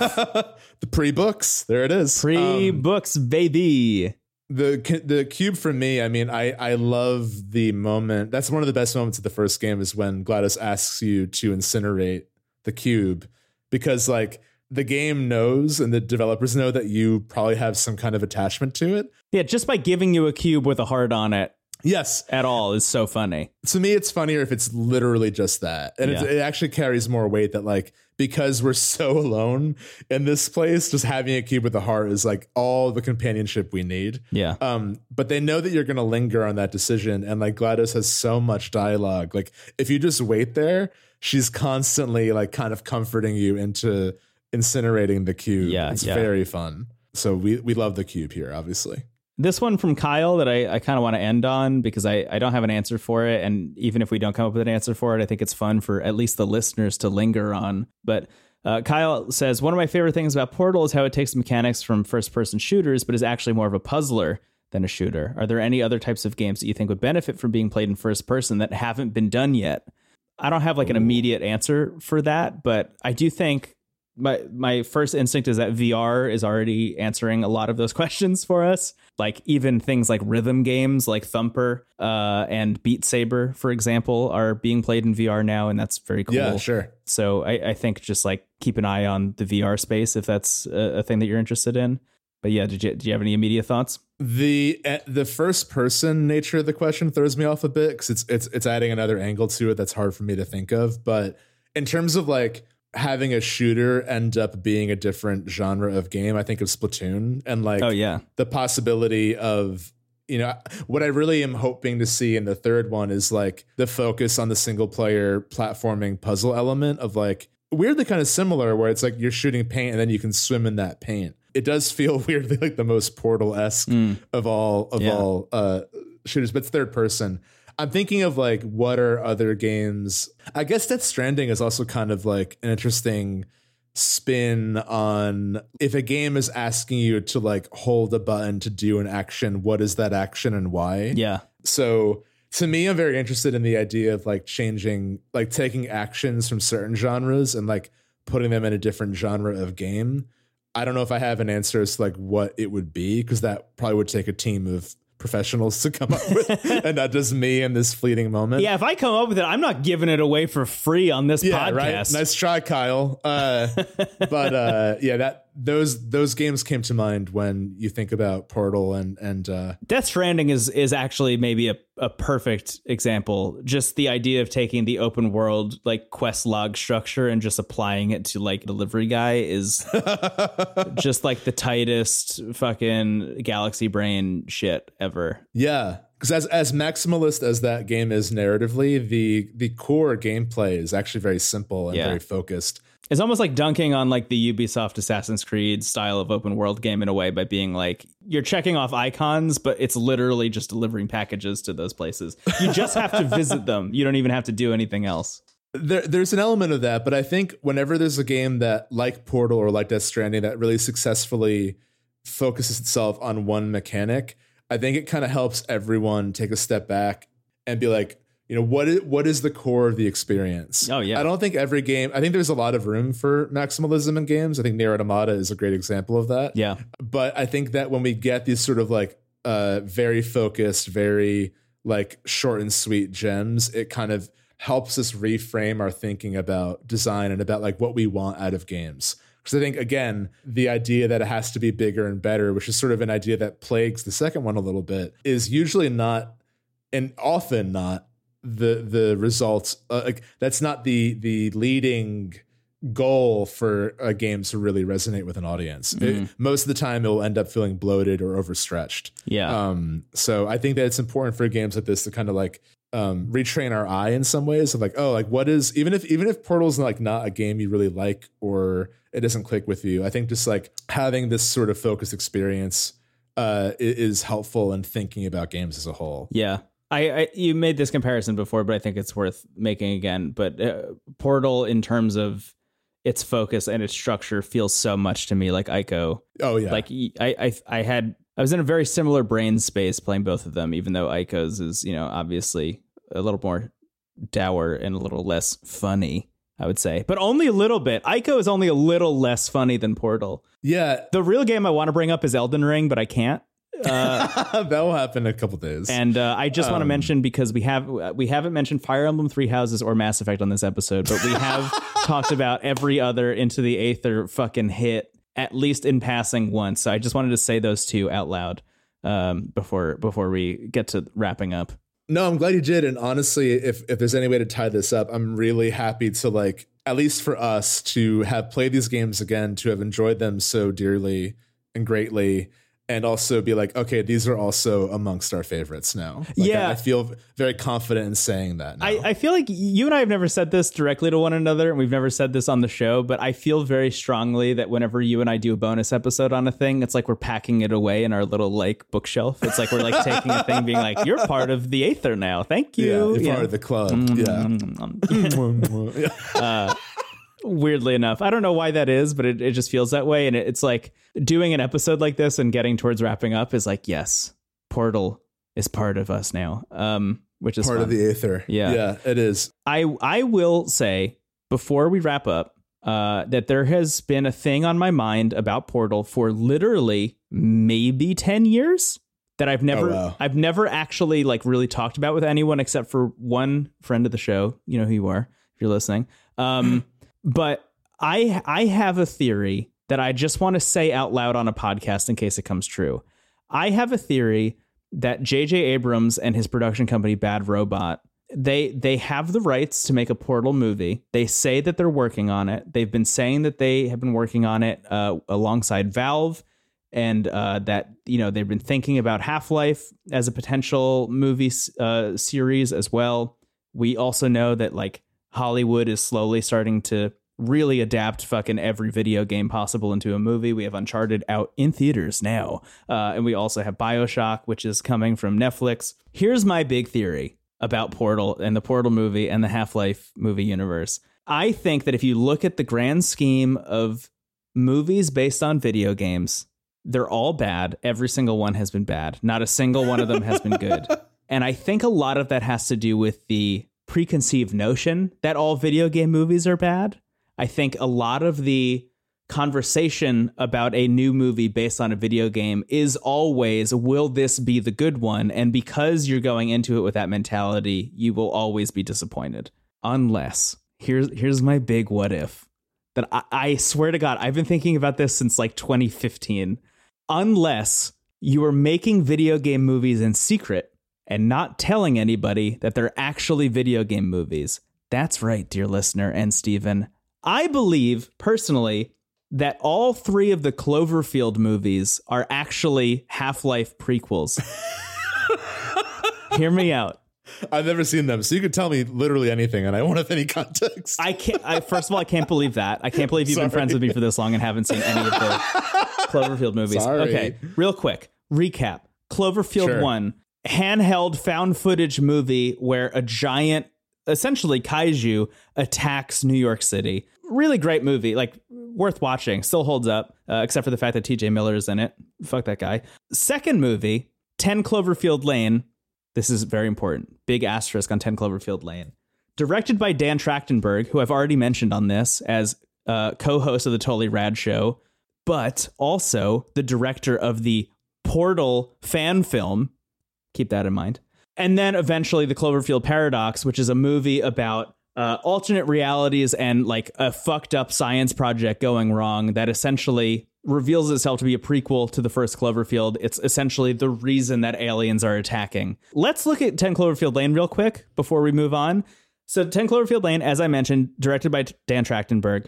It is a movie about a character played by Mary Elizabeth Winstead who gets locked in a doomsday bunker. Is like, you know, is driving around outside, gets into a car crash and is dragged into a doomsday bunker. She wakes up. It's her. John Goodman is the guy who owns a doomsday bunker, and another guy. I can't remember the actor's name. I'm so sorry. But it's the three of them. And John Goodman is like, both of you have had accidents. The apocalypse has happened and you're stuck here with me. And essentially the two of them are trying to figure out, is this guy telling the truth? Did the apocalypse actually happen? Are we being trapped here against our will, et cetera, et cetera? It's kind of like a one room escape movie. Here's the important thing. The character that Mary Elizabeth Winstead plays is named Michelle. In the movie, she's on the phone with her boyfriend who calls her by a pet name, which is just Shell, which is the name of the character from Portal. I believe 10 Cloverfield Lane specifically is a prequel to the Portal movie, and Mary Elizabeth Winstead is literally playing Shell. And her experience in 10 Cloverfield Lane will inform her experience when she is trapped in Aperture Labs and has to escape from GLaDOS. Thank you for your time. I think that this is all going to come true. I feel very strongly that if I were J.J. Abrams, a person known for secretly working on movies, being very secretive generally, having this whole mystery box thing that he's so obsessed with, I would be making video game movies in secret, so that when they're revealed to be video game movies later, people will be like, wow, those were actually good. I guess these are the best video game movies ever, and video game movies can be good. He will change the industry. Thank you for your time. What do you think about Jumper, 2008's Jumper, as a secret Portal movie? With Hayden Christensen?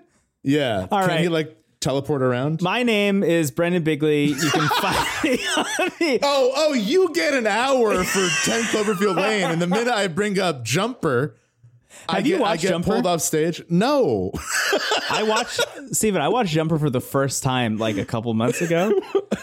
I don't know what compelled me to do that. How was it? Just awful. Like unwatchable, Steven. Yeah. An unwatchable I shouldn't have been so blatant about it being a Portal movie. It probably would have done better. Let me tell you something. You should watch 10 Cloverfield Lane if you haven't. It is literally one of my favorite movies ever. That one looked really great. I heard good things about it. I remember seeing like ads for it. I just never got around to it. Like absolutely incredible. It came out the same year as Get Out, and I really like have those two as like neck and neck. Like some of like I think you could show either of them to a film school class, and they would be like, the big thing about both of them, without getting too deep into this because we're talking about Portal and now we're talking about this. The big thing about both of them is that they're both completely obsessed in the best way with setup and payoff. Where like absolutely, yeah, every shot in Get Out is either setting up a payoff or paying off a setup, and 10 Cloverfield Lane is exactly the same. And you will understand that the more you watch it. It is a perfect clock of a movie. I love it. I feel like Parasite is similar. And weirdly enough, I think the way these all connect is they're all kind of set in like a singular location with like really tense character relationships, which does connect to Portal. So there is a thematic connection here.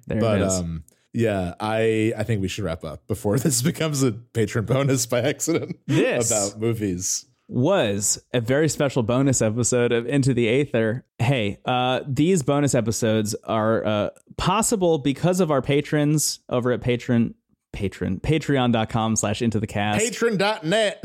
As we mention every week, but especially in these in these bonus episodes, if anyone backs the Patreon at all, we will continue making monthly bonus episodes like this one that are focused on an idea or a video game or a series of video games. And we love doing it. It's very fun. We have some big ideas for the rest of the year that I think we're both very excited about. Me too. But that having been said, thank you to everybody who backs the Patreon and makes episodes like this one possible. If you back the Patreon, you also get patron bonus episodes, which are a little less frequent. But again, we have some big ideas that we're working on for some Patreon bonus stuff that's very exciting. So stay tuned for that. Thank you all for your support who are able to do so. I mean, I also think that like us starting to do the bonuses, like when we first started doing bonuses every month in season 2, it really helped frame the show for us. Like it's really nice to have like, okay, what is like the kind of event this month that we're sort of like focusing on? And then that takes a little bit of pressure off the weekly ones where like if something pops up and we're very genuinely excited about it, we can focus on that. Yeah. So that's all possible thanks to you. So your support and feedback and listening to the show really helps shape it in a good way. So thank you for that. Yeah. So outside of that, I mean, you can head over to intothecast.online. It has links to Twitter and Instagram. It also has links to our Twitch where we're streaming occasionally. It also has a link to our YouTube where I have a full playthrough of both Portal 1 and 2 available right now that you can go watch. You can see me relive the magic in stunning 1080p. It's also really helpful as I've used those videos multiple times as a guide when I'm stuck. Yeah, I maybe should have mentioned that earlier, but I played through them kind of spoiler free. I didn't give anything away that was happening story wise, and I genuinely did try and solve the puzzles while recording those videos. So it is essentially a walkthrough in a sense, with a spoiler free walkthrough. Until the things happen. So you can go check that out and share it with your friends if they're playing Portal. When Portal, the companion collection, drops on Nintendo Switch 2022. In theaters now. Or has already been in theaters, Steven. Home Alone is just Final Fantasy VI. I don't know what the big deal is. Wow. I'm sorry. I open my heart to you. I haven't seen the movie. I come here... with a hope, a dream, a wish, and a gift. And I'm rebuked. I'm rebuked on my own podcast by my own co-host. You know I love you. I would never do anything to hurt you. Please follow me. Are you still there? That's really, you do a good turret. Hey, Lauren Michaels, here we go. I'm the camo patterned turret. Are you still there? This was the Animal King. Target lost. So should we just do bits for the rest of the night, or should we stop recording the podcast? Get out. It's been fun. Don't come back. We have Elden Ring to play. My name is Brendan Bigley. You can find me on the internet at Brendan Bigley. I'm Stephen Hilger. You find me at Stephen Hilger. Have a wonderful rest of your day. Goodbye. Bye-bye.